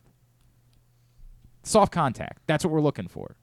So maybe the Orioles look at Cease and those numbers and say that's perfect for what we're trying to do. Like, if that's already what he's doing, we can harness that a little bit better. We'll live with the fact. I don't love it, and you start getting nervous about Tyler Wells because you see a start like last Thursday, and you're like, sometimes you're playing with fire, right? Because if you're walking guys and then you give up that hard hit ball, it has to be that you are not walking anybody in order for that to be. You can't walk anyone at all. Which is what Cease was last year. Yeah. Last year, Cease was walking like no one. He's already halfway to where he was last year. That's far more concerning. Yep. But he didn't have any walks last night. Far more. I'm not telling you I'm not interested in Dylan Cease, but you're gonna have to pay a lot. If it's gonna be a three top guys, you got to pay a legitimate price for Dylan Cease, and at the moment, he's not pitching like that guy. So you'd be kind of betting on him being closer to the guy that you saw a year. And he'd also be trading for the name. Yeah, in a way. Versus 100%. Just 100%. When you look at the actual stats, you might find that Lance Lynn is not too much different or something like that. Lance Lynn doesn't. Yeah. Disappointing. Put him in Camden Yards too. Maybe that helps. Yeah. I don't think I don't. Yeah. Bird for Life thinks that it's a Roberto Alomar hat trick. Player has to be worthy of naming something after. He's in the Hall of Fame. He's 10-time Gold Glover. Not a power hitter. That's true. I mean, he had a little bit of pop, but he was not a known power hitter. And he points out that with Alomar, you might need a stolen base. But Alomar, that's the funny thing. Alomar was capable of getting you stolen bases, but his game wasn't predicated on stolen bases as much as it was that he was good on the base paths. Might be onto something. Alomar was just so absurd. There's two problems with Alomar. One, he was so absurd defensively that one web gem almost isn't enough to make it a Roberto Alomar hat trick. And a Roberto Alomar hat trick from baseball standpoint almost has to involve like 3 ridiculous defensive plays because Alomar is maybe the greatest defensive player I ever saw at second base. But then the other troubling part is, didn't we find out a couple years ago that Roberto Alomar isn't a good guy? Wasn't there a... I think you may be right there. Like, I think that's because I'm telling you, Roberto Alomar was my absolute favorite. Like, I was obsessed with Roberto Alomar.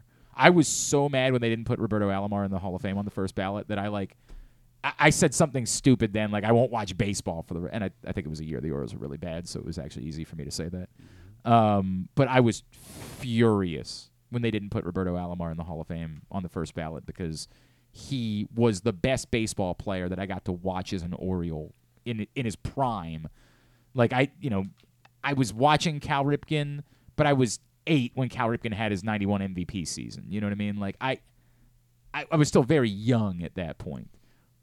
Roberto Alomar was when I was 13 years old, and it was just the most insane thing I'd ever seen. I couldn't believe that was a baseball player, but I'm pretty sure that we found out that. Did you look that up? Yeah, I mean, it's a lot of murky stuff. Not like anything that he's like ever done, I guess, legally wrong, but like, just like infidelity and... Oh, infidelity. I thought there was an abuse allegation. I'm not seeing that, at least on his Wikipedia page. Okay. All right. But yeah, I mean, just kind of like some alimony well, that I'm not. Yeah, I wouldn't. Look, it's not trying to say it's cool, but like, oh, dude, everybody does that. No, I'm not trying to say it's a good thing, but I wouldn't cancel someone over that. Right. Whereas, I'm totally okay with canceling over like abuse allegations. There is an allegation of misconduct against an 18-year-old woman. That's not ideal. Yeah, not but great. It pressed his body against hers without consent, propositioned her for sex when she was 18 years old. That's not great. It's not. There's no way of getting around it. But she, 1, was an adult, and 2, still not great. It's not great. So we'll keep searching. It's not great, but I don't know that it's enough that I would say we can't make it Roberto Alomar. I hate the world that we live in these days. I hate this. We come back in. Carson's a hack. He's gonna tell us that if you put something in the freezer, it helps keep it cold. Well, I'll show. We're gonna use a scientific method today. I'll show. Oh, hell yeah. Sure. I got breaking news. You want something to be cold? The freezer is the way to do it. It's a hell of an idea you got there. Let's see where it goes. Ingenious. Hold up. Let him cook. Carson's a hack next. Glenn Clark Radio. Hey, O's fans. The Birdland Summer Music Series presented by Miller Lite continues at Oriole Park at Camden Yards on Friday, June 30th with DJ Diesel, a.k.a. Shaquille O'Neal. After the Orioles take on the Minnesota Twins at 7:05, stay postgame to watch DJ Diesel live from the infield. The concert is open to all fans who attend the game, with the option to add special on-field access for just $35. You can get up close and experience the biggest DJ in the world, live at Camden Yards. Get your tickets at Orioles.com/music. Your summer destination is closer than you think at Live Casino and Hotel Maryland. With an expansive gaming floor and incredible dining options ready for you to explore, your adventure awaits. Dine at the new Coho Korean Barbecue House coming in July or on the patio at the Prime Rib. Enjoy the summertime breeze at Orchid Smoking Patio. Limited time packages starting at $229. What are you waiting for? Book now. At Arundel Mills, must be 21. Please play responsibly. For help, visit mdgamblinghelp.org or call 1-800-GAMBLER. The Orioles are off and running, out to prove that last season wasn't a fluke, and they are one of the best teams in baseball. Hi, I'm Paul Valley, host of the Bat Around for PressBox. Tune in every Saturday from 10 a.m. to noon as Zach Goodman and I break down every Adley Bob, every Tony Tater, and every save from the mountain. Like a warm hug from Rutschman, the Bat Around has you covered with all things Orioles as we embark on what's sure to be a magical summer in Birdland. So tune in every Saturday for the best in Orioles coverage right here on the Bat Around. Another exciting weekend of affordable family fun at Prince George's Stadium with the Bowie Bay Sox. It's our Independence Weekend celebration starting on Friday the 30th with our Pride Night. A special ticket package gets you a Bay Sox rainbow hat, and then July 1st through 3rd, major fireworks shows each and every night with a special jersey auction on sale. Get your tickets now by calling 301-805-6000 or anytime online at baysox.com. The Bowie Bay Sox. Let us be your 9-inning vacation. Whether your focus is luxury and comfort, convenience and technologically advanced connectivity, or sporty performance and aggressive styling, we've got the perfect Highlander for you. Check out buyatoyota.com for deals on new Highlanders from your local Toyota dealer today. Costas Inn has been serving up delicious steamed crabs for over 50 years. Lately, the crabs you want to eat when the weather warms up have gotten harder and harder to get, so get your crab-eating game plan in place. Make sure to stick this number on your fridge, 410-477-1975. Call ahead and reserve the size crabs you want. You may be able to walk in, but you may also be disappointed at the size or maybe even get shut out altogether. So call ahead, have a plan, and then arrive on your crab-eating vacation. Costas also has delicious crab soup and crab cakes. The Costas Inn at 4100 North Point Boulevard. For more than 50 years, they've been satisfying crab lovers in and around Baltimore. That first sip. That first bite. Start your day off right with a delicious breakfast at Royal Farms. Choose from a fantastic selection of fresh Royal Farms breakfast sandwiches and top it off with a rich hot cup of the freshest coffee in the world. At Royal Farms, breakfast is available day and night. It's the freshest breakfast in the world. Real fresh, real fast. Royal Farms. If you need more of Glenn, you can also hear him every Sunday with Rita on 105.7 The Fan. But also, if you need more of Glenn, what's wrong with you? All right, back in here on GCR. It is that time. Carson is a Hack. Carson's a Hack is brought to you by the print issue of Press Box, which is available right now for free at your neighborhood Royal Farms and at those hundreds of locations around town where you find Press Box. Very special issue for us, celebrating the life and legacy of Tony Siragusa, who we lost 1 year ago, with a great cover story from Dave Ginsburg about how Goose's family is working to keep his legacy alive. Encourage you to go pick it up. If I were you, maybe go get it quickly, because I hear this one has been flying off of stands. So go get it right now, the print issue of Press Box. You can, as always, read it at PressBoxOnline.com. So Carson, we said sometimes things I don't find to be like actual life hacks. I'm like, I have an imaging. Do you want to? Oh, you got imaging for this? Oh, what a day! I love this. He's a hack, man. Yeah, he's hacking life. It's Carson is a hack. Okay. All right. Perfect. All right. That's not bad. I feel like it summarizes, it's not bad. what the segment is. Not bad. So sometimes, like, we talk about something, like, I'm not really sure that's a life hack as much as it's just a different way you could do something. Sometimes it seems like it's more work. Like the thing with the shirts. I was like, what the hell? Oh, yeah, that's not a hack. It's doing extra work.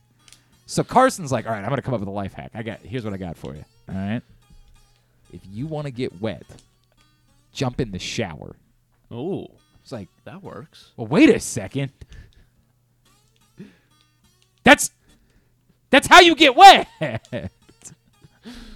I am so confused by what you're telling us here, how this is a hack. So you want something to be cold, you put it in the freezer. Right. But if you only have, say you've got like a short amount of time, so right? Confused. Yeah. Okay. Uh-huh. If you want it to get cold faster, paint the picture. So, all right. Paint it. I got this bottle of water. This thing's like room temperature. Yes. I don't like. Who likes drinking room temperature drinks? Nobody. In the summer, you're outside. You want a nice cold water. And I've got this case of water sitting on my floor in my kitchen or on the counter or whatever. And I'm like, oh shoot. What I would do is I would put some of them in the refrigerator. Well, there's my life hack. What if I forgot? Right. Yeah, okay. I'm like, shoot, I gotta leave in 10 minutes. So this is a life hack for idiots, is what you're saying. Yeah. I'm good with that. Glenn, the last one was Oreos. That's for guys that sit on the couch and eat a bunch of Oreos. I'm going to push back about them being idiots, though. I think all people enjoy Oreos. Anyway, go ahead. Keep going. So if you so this thing's room temp. I'm going to take this one, put it in the freezer for 10 minutes. Okay? I'm going to take this one, wrap it in a wet paper towel, and put it in the freezer for 10 minutes. This one's going to come out much colder than this one. So it's a way to cool a drink faster. It also works with... But they're not going to freeze because it's only 10 minutes. Only 10 minutes. So it's like... Or on the way out the door... It could work on a beer, too. Like, say, if you're by a warm case of beer, and you're like, dang, like, we got to leave and go to this is where the lake or whatever. For a road soda. Let's wrap these things up in, if you wrap them in wet paper towels, they cool off faster so you can get out to the yard and play cornhole or whatever. Or, soda, like... Here's what I'm skeptical on. It's a quick cooling. Here's what my skepticism mechanism. is. My skepticism is that the one that's been in the freezer for 10 minutes won't be plenty cold without the towel. I'm skeptical that you need the towel. Like, and again, okay, that's again, fair. 10 minutes. If you're on the way out the door, who has 10 minutes? Well, what if you need? We're creating a something really quickly? specific circumstance by which this is necessary. So you're Or if I'm like, okay, so do you have the towel? the ready? towels are in there. The towels are in there. Yeah. So we're just trusting that you're not manipulating these in any way. I was gonna bring them back in. Well, to afterward. show. Oh, yeah. Well, I was gonna show this is what it looks like with the towel on it. All right. Unless you don't want me to just a No. water bottle wrapped in a paper towel. all right. Go ahead. Come on. Let's move. All right. What do you? I'm not feeling. He can't hear us now. He took his headphones off. Okay. I can still hear you. No, don't he worry. can't. He can't. He's dead to us. You're now. not feeling it. What is this? The one with the little messed up wrapping is gonna be the one that's. If it works. But what is the circumstance by which The beer thing. I think that's. Yeah, I think the that's beer is But good. you have very applicable. exactly 10 minutes before you mean, leave, like, and you're looking for a road 7 soda. minutes. Yeah, maybe. First of all, we shouldn't be doing road sodas. Yeah, we're not doing I just- road. We're I not just doing had- road No, no, beer. as a passenger, as a I just had passenger. breakfast with our friend Corporal Robbie Wright this morning. We're talking about Let's make this waters. abundantly clear. We're not encouraging road Go, sodas. go start the thing, Carson. But the Yeah, beers come is on, like we say gotta- say the crabs just We got got there. a guest or to talk to something. in a few minutes. So this is actually going to be a problem. Should we have him wait and do it when we come back here, Yeah, Carson? Come back, Carson. Come back. Come back. Yeah, Come back. Try to fade his music out. We have I didn't realize how complicated this is going to be. We have a guest scheduled to join us at 11:45. Okay. So at 11:43, I want you to Go do put it in? the thing, Awesome. and then you can go back and get them. Yeah, I'll set as a we- little 10-minute timer. And All right, that's what I want you to do. Sweet. All right. I'm not. I really. This goes back to. I thought this was actually going to. This segment was going to improve our lives. There's no chance that these exact circumstances play out. Yeah, you don't have ice. You have to understand. The exact circumstances are. You have to leave in exactly 10 minutes. You have a freezer, but don't have any waters that were in a fridge, and you have no ice that you could use and a water bottle in order to just put ice. Like, I'm trying to think of what. I'm not just blowing smoke here. Like I've legitimately found myself in this situation before. Like the last time. I would question just a other couple things weeks about your. ago. Why didn't you have a water bottle that you could take with you that you could put water? How much easier is it to just grab a water bottle, fill it with ice, then put your water in the water bottle? The Brita was empty. Yeah, there you go. The Brita was empty. Yeah. You couldn't. That happens. You don't have a water maker on your fridge. You don't have a. I got a sink. You got a sink. I'm on a well, man. Where do- Sink all is right, well, there's some questions about that. We're on a well too. Mrs. Clark always is like, I don't care. I just drink out of the. I'm like, let you do that. I'll pass. I'm good over here. Although it's probably a better option than city water, honestly. I am so. What disappoints me is I just think that the circumstances are so over that even if this works. The beers, I would argue the beers is absolutely applicable. Yeah, this could that would be important. Say you picked up crabs and a case of beer, and they didn't have any cold cases. Okay, so your argument is it's just a way to get you bring something home and you want to Sure. get it cold quicker. You could also, yeah. Now, that's a better way of presenting it than the way that you did present it. Well, I didn't want to bring in a whole case of beer and like. Well, I understand, but like for presentation purposes, it might have been better to start there because that's actually it's still flimsy, but it's not nothing. Like it's not Okay. nothing to say you don't have any. Now again, I'm not sure who doesn't have any beer in their fridge at home that's picking up crabs, but let's just go with it, right? Okay. For whatever reason, you don't have any beer that's cold. You show up with or you're going to someone's house where they don't regularly drink beer, and you're showing up with beer and crabs, and you say, we want to get the beer colder quicker because we're going to pour the crabs out, and we want to have the beer with the crabs. That makes more sense. That's more logical to me, and I wish you would have brought in beer in order to show us. I should have done that. I wish that would have been the case.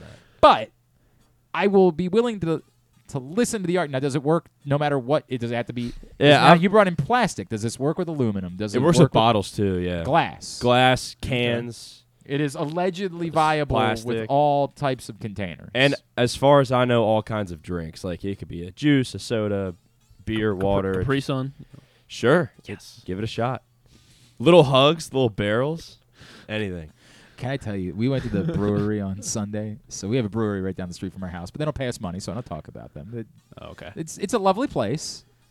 there's the alcohol store. Lots of but it's not a store. It's a brewery, right? And there's lots of room, lots of green grass for the kids to run and play. They can be like Mongo from There's Something About Mary. Road Trip was the other movie that you didn't have on the list when we were talking about other movies. Yes, Road Trip was one that we had made you watch. Because I went through and I did see, Yes. or one of them I couldn't find. I'm not sure when I did. Yeah, Road Trip was definitely because we were talking. I'm going through and trying to find my rankings for every movie.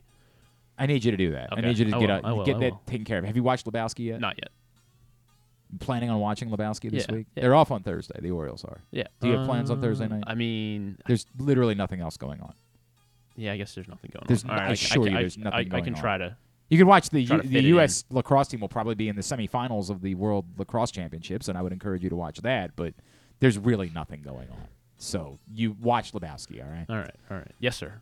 I'll give you through. We're off Monday and Tuesday. I'll give you through Tuesday. Okay. All right? Actually, yes. Yeah, I should definitely, through the weekend, I should definitely have it Unless covered. we find out that on Friday we have no guests, in which case we need you to watch Stan will be here Friday. Never mind. We won't have to worry about that.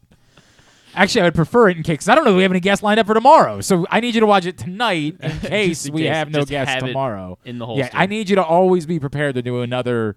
You either need to make sure that you're nailing it on guests, or you need to be prepared for your next movie review. All right? Got it? All right. Thank you. Makes sense. So, how do we get here? How did I go? How did I go from what I was talking about to what I? We're talking about the We're at the brewery, so the kids can run around, right? And they have a food truck at the brewery, but it doesn't change. It's not like they bring in other food trucks. It's like their permanent food truck that's there at the brewery. And the doofuses, 2 kids, we go up and we order our food. And they see my older son sees that they have Capri Suns in the cool case, and he says, "Well, I want to." I'm like, "That's fine. You can get yourself a Capri Sun." And he says, "Well, can I go get it right now?" I said, "No, you will get it when the food is ready. We'll order it now, but you will not take your Capri Sun until the food is ready, because I have seen this game before. Down that Capri Sun. It is gone. I need another drink. 3 seconds, and all of a sudden, I got it." And by the way, there's a little bit of a, because it's the only food truck there, there's a little bit of a markup on these things. I think I'm paying like $2.99 for a Capri Sun, where it's worth 99 cents. I'm paying $3. It's like 5 sips, man. Correct. Paying like 75 cents a sip. Yes. So I know better. I say, the hell you are, that ain't occurring. So, he whines and complains and the whole thing. But Dad, you ain't bamboozling Dad. It ain't my first rodeo. I've been to the brewery before. I've had a few Capri Suns in my day. I know how this goes. So we go back up. We pick up the food. I said, go ahead and get your Capri Suns. But then the next thing I say is, but what you're not going to do is suck down that Capri Sun right now, and then halfway through your pizza say, I'm thirsty again. The hell with any of that. That ain't happening. If I see you take more than a sip, I am smacking you upside your head. Oh, my goodness. That is, I'm not actually doing that. Roberto Alomar. I was about I'm not to say actually that. doing that. I want to make that abundantly clear. Didn't actually do that. But I'm watching over him like a hawk, because I am not getting suckered out of another $6 for 2 more Capri effing Suns. That ain't, not on this watch. That ain't happening. I go I finish my food because the kids, of course, take forever. So I finished. I believe I had a bunless burger. Bunless burger. I had some onion straws on it. It was tasty burger. So it made up for the bun, but they were like, "Oh, you don't want your bun? No worries. Here's a bunch of onion straws. You're getting the calories or the carbs anyway. Deal with it." So I throw away my trash, and I swear to God, in the 2 seconds that it took me to throw away my trash, Capri Suns are gone. Yeah, I mean, as soon as I stood up, these doofuses were like, they're professionals. They're professionals. I hate you. God. Did you get another one for him? No. Oh, all right. I drew the line. Yeah. Glenn Clark put the I foot said, down. Man. I said, you're going to eat that pizza. Putting the foot down. Oh, it's time. So then, yeah, go ahead and take whatever the stupid thing we're doing. I said, now, the trade-off was they asked me if they could put ketchup on their pizza. What? I wanted what? to. I just want to disown both of them. I want to sell them on the street corner. Just somebody give the... So did you say... Fix these children. No, because if it was between ketchup, which is free... So you said... And Capri Suns, I said... And did they eat the pizza with ketchup? Oh, yeah. And I'm like ashamed. It? Oh, they like anything with ketchup on it. They're 6 and 8. They're idiots. They don't understand how the world works. I got a brother-in-law who still puts ketchup on everything. I love pizza, him. Man. I love him, but I'm not proud of it. Like, I'm not... I'm like, God, Joe, God damn it. We had a salesperson at the old radio station that doesn't exist anymore. We would be out on like a real meeting with real clients, and we'd be at like a real place for lunch, and he'd be like, "Can I have the chicken fingers?"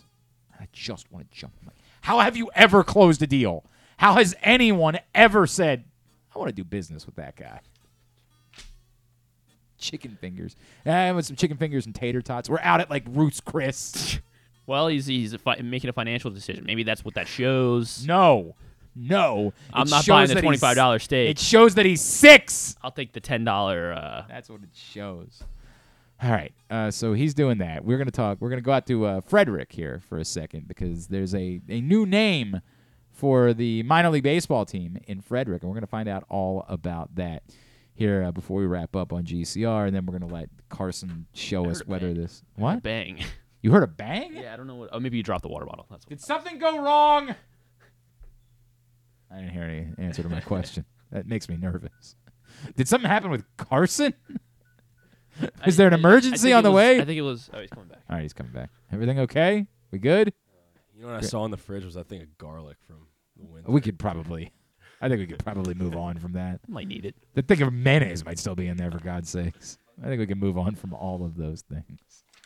The exciting conclusion of Carson's a hack to come. We learn whether or not he's 1 for 2 so far. So today we'll find out whether or not this one, even if it's flimsy and we don't know that it will work frequently, we'll find out if it at least works. It's a big works. shot, though. I'm either 33% or 67%. Yeah, there's a big difference between those two things. Both of them, by the way, good enough to get you in the Hall of Fame, though, as a baseball player. So you got that going for you, which is nice. All right, so you guys, let me give a little bit of background. The Frederick Keys are still a baseball team. The Frederick Keys play in the MLB Draft League. And, of course, you remember the Frederick Keys once upon a time were an affiliated club, but then they became a Draft League club. And then they added in Frederick a second baseball team and joined the Atlantic League. And to start the season, that team basically had no name. Now they have a name, and it is wild, Jack. Joining us now, he is the director of marketing for the Spire City Ghost Hounds. He is Brandon McGee, and he's with us this morning here on GCR. Brandon, it's Glenn. It's great to chat with you, man. Thank you for taking the time for us. Yeah, thank you for having me on. All right. Good morning to you. So, Spire City Ghost Hounds. I need the entire story. It's exciting, isn't it? Yeah. So this journey began in January with a name the team promotion where we saw over 1,500 names submitted by our community and fans in the area. And then we moved to a fan vote portion of that and got over 4,000 votes to kind of use as a part of the criteria for coming up with a new team name. So we had all 5 name finalists. We narrowed down to 5. The vote was between Bone Shakers, Ghost Hounds, Rail Frogs, Sawbones, and Screaming Alpacas. So all great minor league team names. So I think we would have, pun intended, hit a home run with any of them. Oh, Brandon, I got to be honest with you, though. Screaming Alpacas. I love Ghost Hounds. I want that to be known. I love the name. But, God, it had to be a little bit difficult to not commit to Screaming Alpacas, right? It did. And see, there was a groundswell. It almost worked in our favor. I think there was a local contingency that was pushing for Screaming Alpacas. So it kind of became a distraction and allowed us to kind of, not have to worry about the name getting out before the night because so many people thought it was doing Screaming Alpacas. So I think that kind of helped us out. And in our back pocket, we have all those other alternative names for What If Nights in the future. So we can do the What If Night promotion and What If We Were the Screaming Alpacas. So you think that there could be in the coming years a night where there is a Frederick Screaming Alpacas on the baseball field? Oh, absolutely. That was part of the whole naming process and whittling it down is that when we narrowed down to the final 5, we kept in mind that, okay, what kind of promotions would we want to run if we reach one of these teams, and then which teams would be great for What If Nights in the future. All right, so is Ghost Hounds just silly, or is there some story? Some way that there's a connection. There is a connection. So Travis Tomlin, who actually submitted that name, his story was so Frederick has a lot of folklore and ghost and paranormal story ties. And he found a legend of a blue or black hound that comes to roam Frederick and disappears as quickly as it's seen. Okay. So, and we kind of ran with that story. Having our ballpark is very unique Nimio Field at Harry Grove Stadium is right across the street from Mount Olivet Cemetery, where Francis Scott Key is laid to rest. Yeah. Hence the name Frederick Keys. So we still got that tie with the other team. We're kind of thinking of how do we bring that tie together and take it in a different direction. Okay, that's pretty cool, actually, now that I know that. That's a pretty cool way of doing it. Brandon McGee, the marketing director for the Spire City Ghost Hounds, is with us here on GCR. I got to be honest with you. I've been to Frederick plenty of times in my life. I did not know Spire City was a thing. Can you tell me a little bit about that? Yeah, so during the naming process, there's many things synonymous with Frederick, but none more so than the clustered spires. Made famous in the Barber Frickery poem by John Greenleaf Whittier. So those lines of, that poem open up with setting the scene of what downtown Frederick is, and it's a bunch of clustered spires from different churches. So a lot of people submitted the name Frederick Spires. Obviously cluster spires already exist. The spires exist in a lot of forms. So we kind of took a play on words. We're known as the city of cluster spires. So we kind of took it one step further and made it Spire City. Kind of pay homage to that, cluster spire history of the downtown skyline and the groundswell of people that thought the team should be named Frederick Spires. That's nice. I love that. That's great, man. That's well done. But was the goal of this that you guys wanted it to be kind of like, was there ever a world in which you would have been like, we could be the Frederick Bears? Or was the purpose of this, like, we need it to be something that gets everybody talking because, you are still trying to introduce the league, the concept of the community, and so you wanted it to be a conversation starter? Yeah, absolutely. That's, with most rebrands or name promotions in minor league baseball, I think when you're at the point you're doing that, you're trying to come up with a name that's so unique that gets people to talk about it. And I think the big surprise we kept in our back pocket is, no one ever asked us through the whole process, is it going to be Frederick Ghost Hounds, Frederick Bones, Sawbones, Frederick Bone Shakers. So I think there was kind of two surprises. First, the Ghost Hounds, which is a great name. The color scheme is great. It's dark teal, light teal, metallic copper, and black.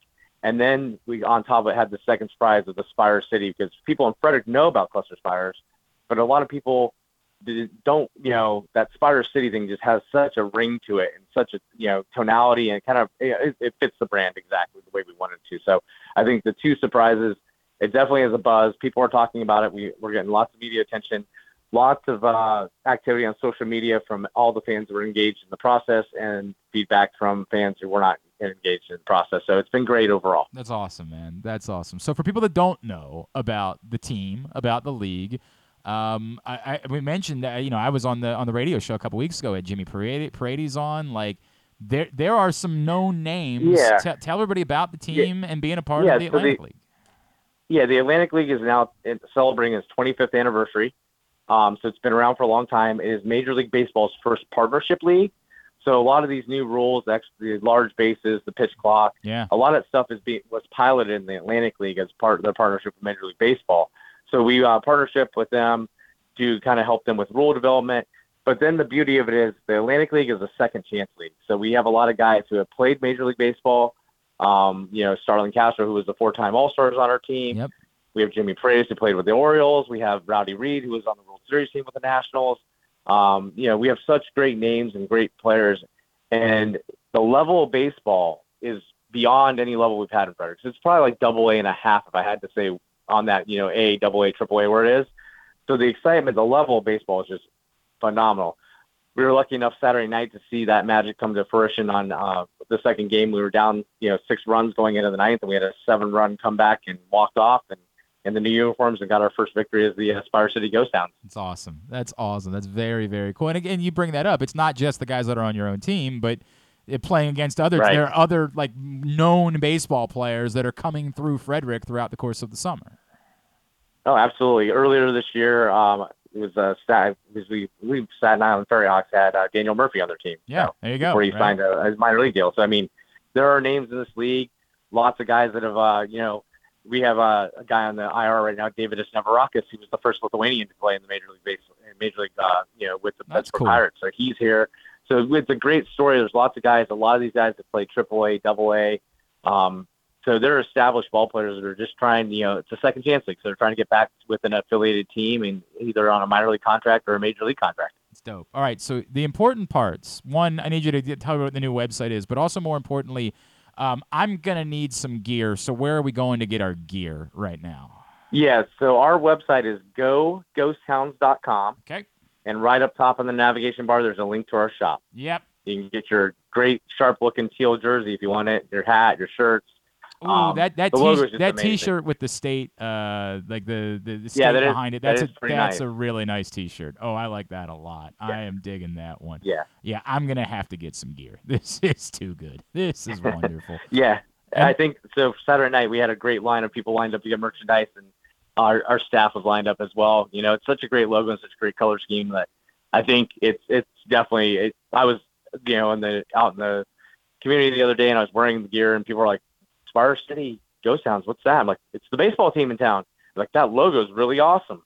So. That's awesome, man. That is tremendous. All right, now the socials. Where can everybody be following you guys? Yeah, so right now, so if you go Ghost Hounds on Instagram, Facebook, you'll find us, Twitter, and then we're working on our TikTok as well. It should also be Go Ghost Hounds. So Go Ghost Hounds, or if you just look for Ghost Hounds, you should be able to find us. Awesome. Yeah, I know on Twitter for sure it's Go Ghost Hounds. So make sure. Go Ghost Hounds on Twitter and Facebook for sure. Yep. Excellent. Brandon, it's very cool. Congratulations, man. It's a very, very cool concept. Looking forward to getting out there and seeing you guys. Appreciate you taking a couple of minutes. We'll be in touch. All right. Absolutely. Thank you so much. It's Brandon McGee, the Director of Marketing for the Spire City Ghost Hounds, which are part of the Atlantic League. And the gear, it looks great. It looks outstanding. I would encourage you to go get some. So what did you screw up on Twitter that got everybody all worked up? Which one? I messed up twice. Oh, God. Yeah. Did you apologize to Keith Law? Make sure we do that. Yeah, okay. Make sure you do that. I fixed them both. I'm glad, but just we gotta. So what did you say? I said other teams think the Orioles are taking a pitcher. It's definitely it's definitely not what he said.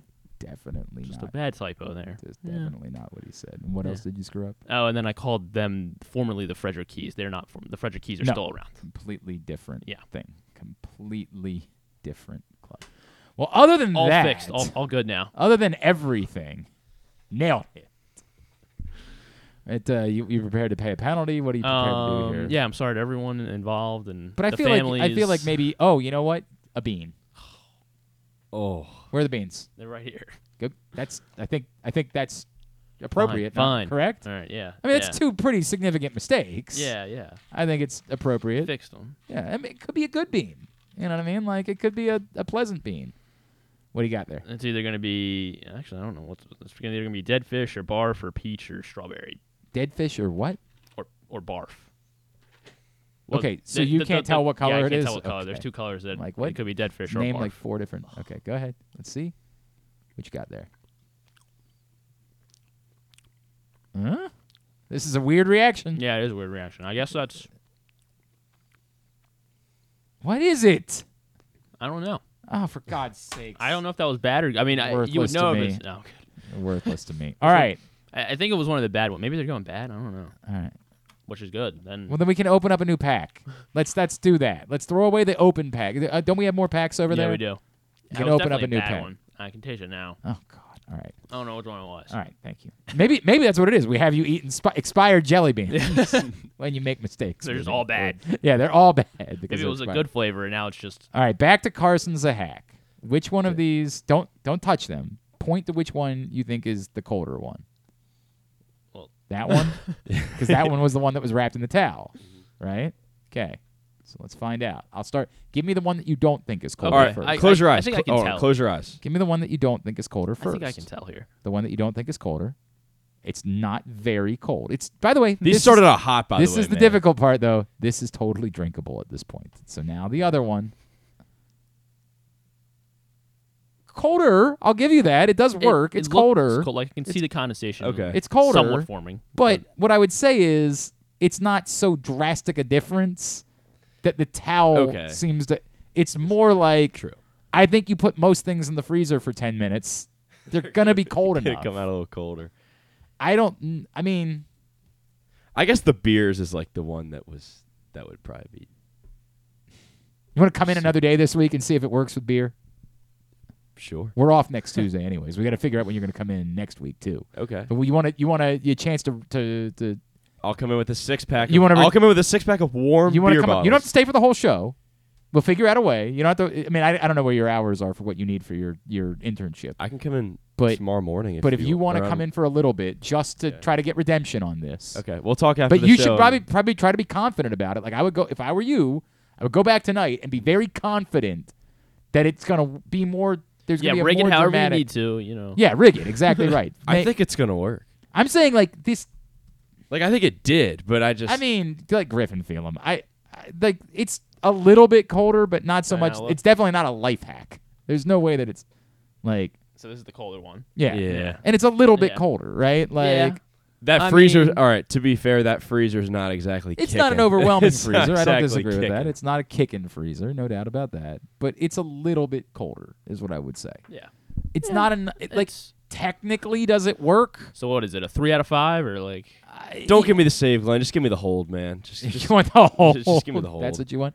I would say right now you're like you're 1.7 out of 3. That's fine. Like that's what I would give you is your 1.66666666666 eternally out of 3. Like this is kind of a thing, but not fully a thing.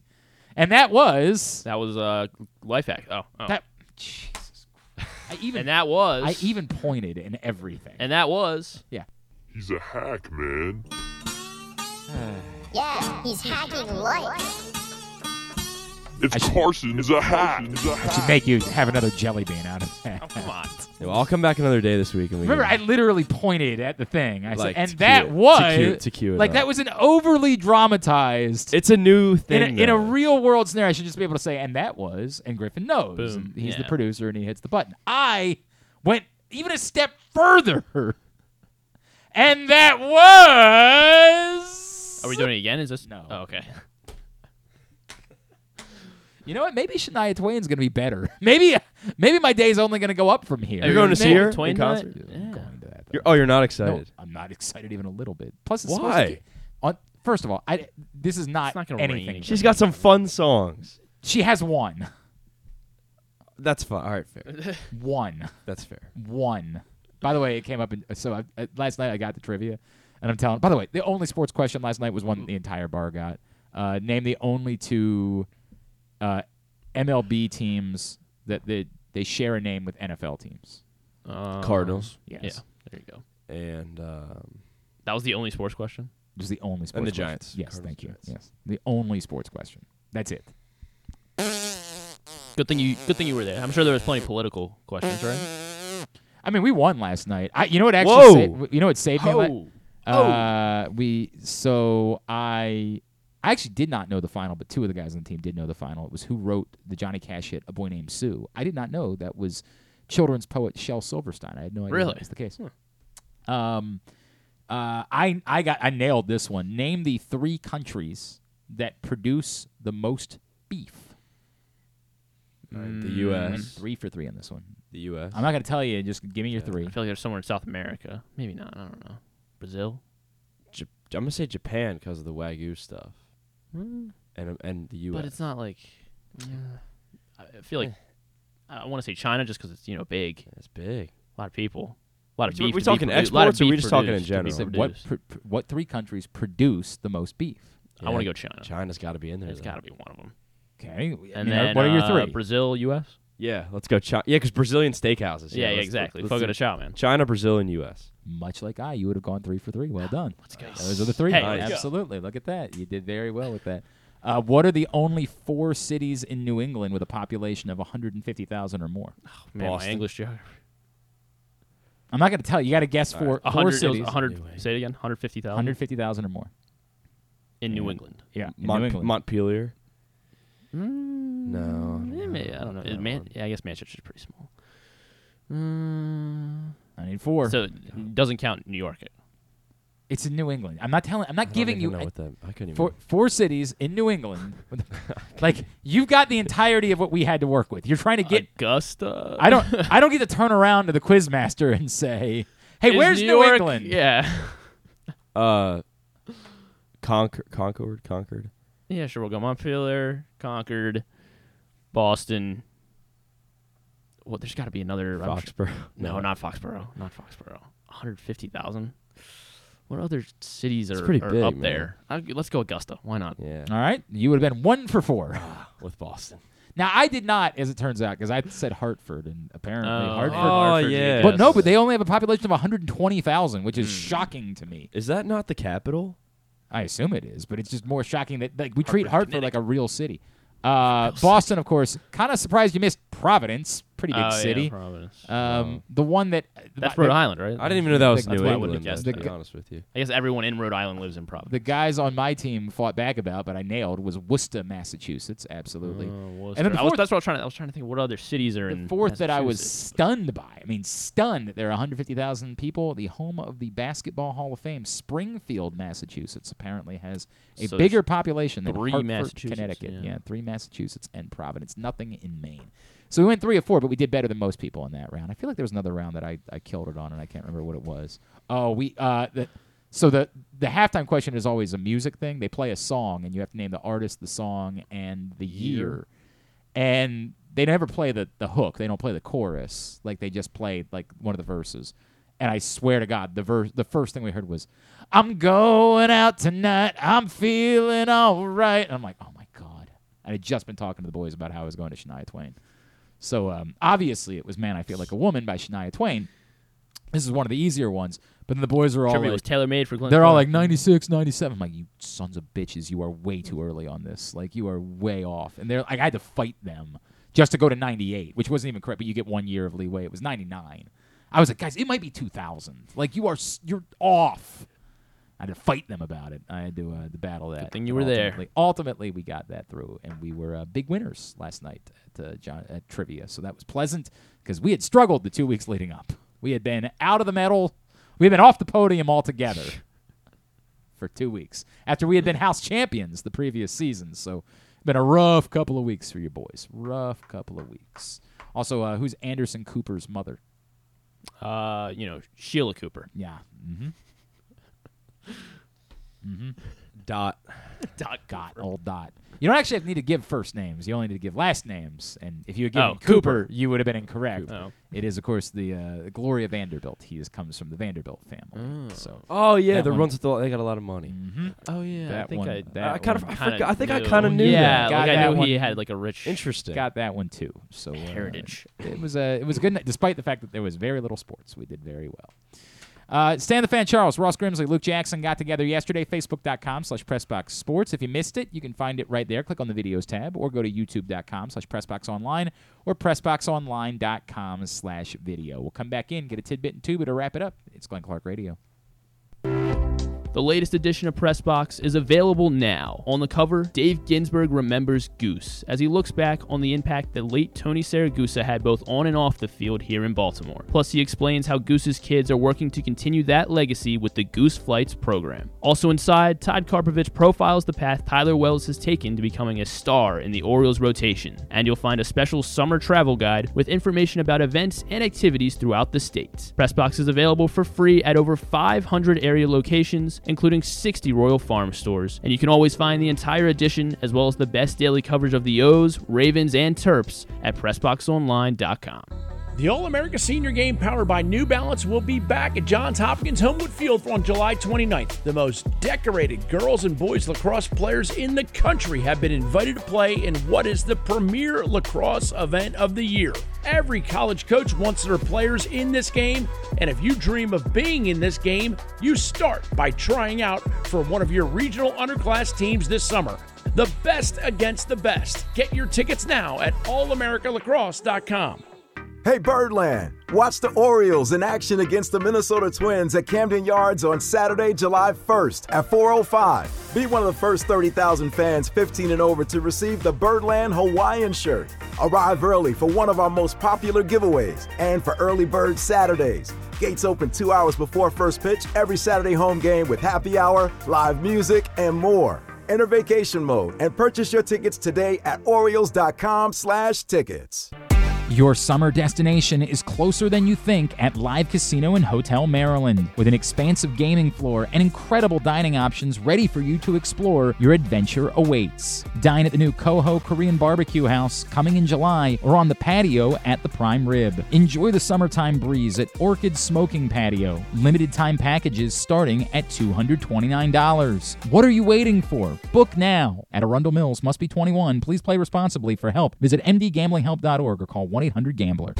Costas Inn has been serving up delicious steamed crabs for over 50 years. Lately, the crabs you want to eat when the weather warms up have gotten harder and harder to get. So get your crab-eating game plan in place. Make sure to stick this number on your fridge, 410-477-1975. Call ahead and reserve the size crabs you want. You may be able to walk in, but you may also be disappointed at the size or maybe even get shut out altogether. So call ahead, have a plan, and then arrive on your crab-eating vacation. Costas also has delicious crab soup and crab cakes. The Costas Inn at 4100 North Point Boulevard. For more than 50 years, they've been satisfying crab lovers in and around Baltimore.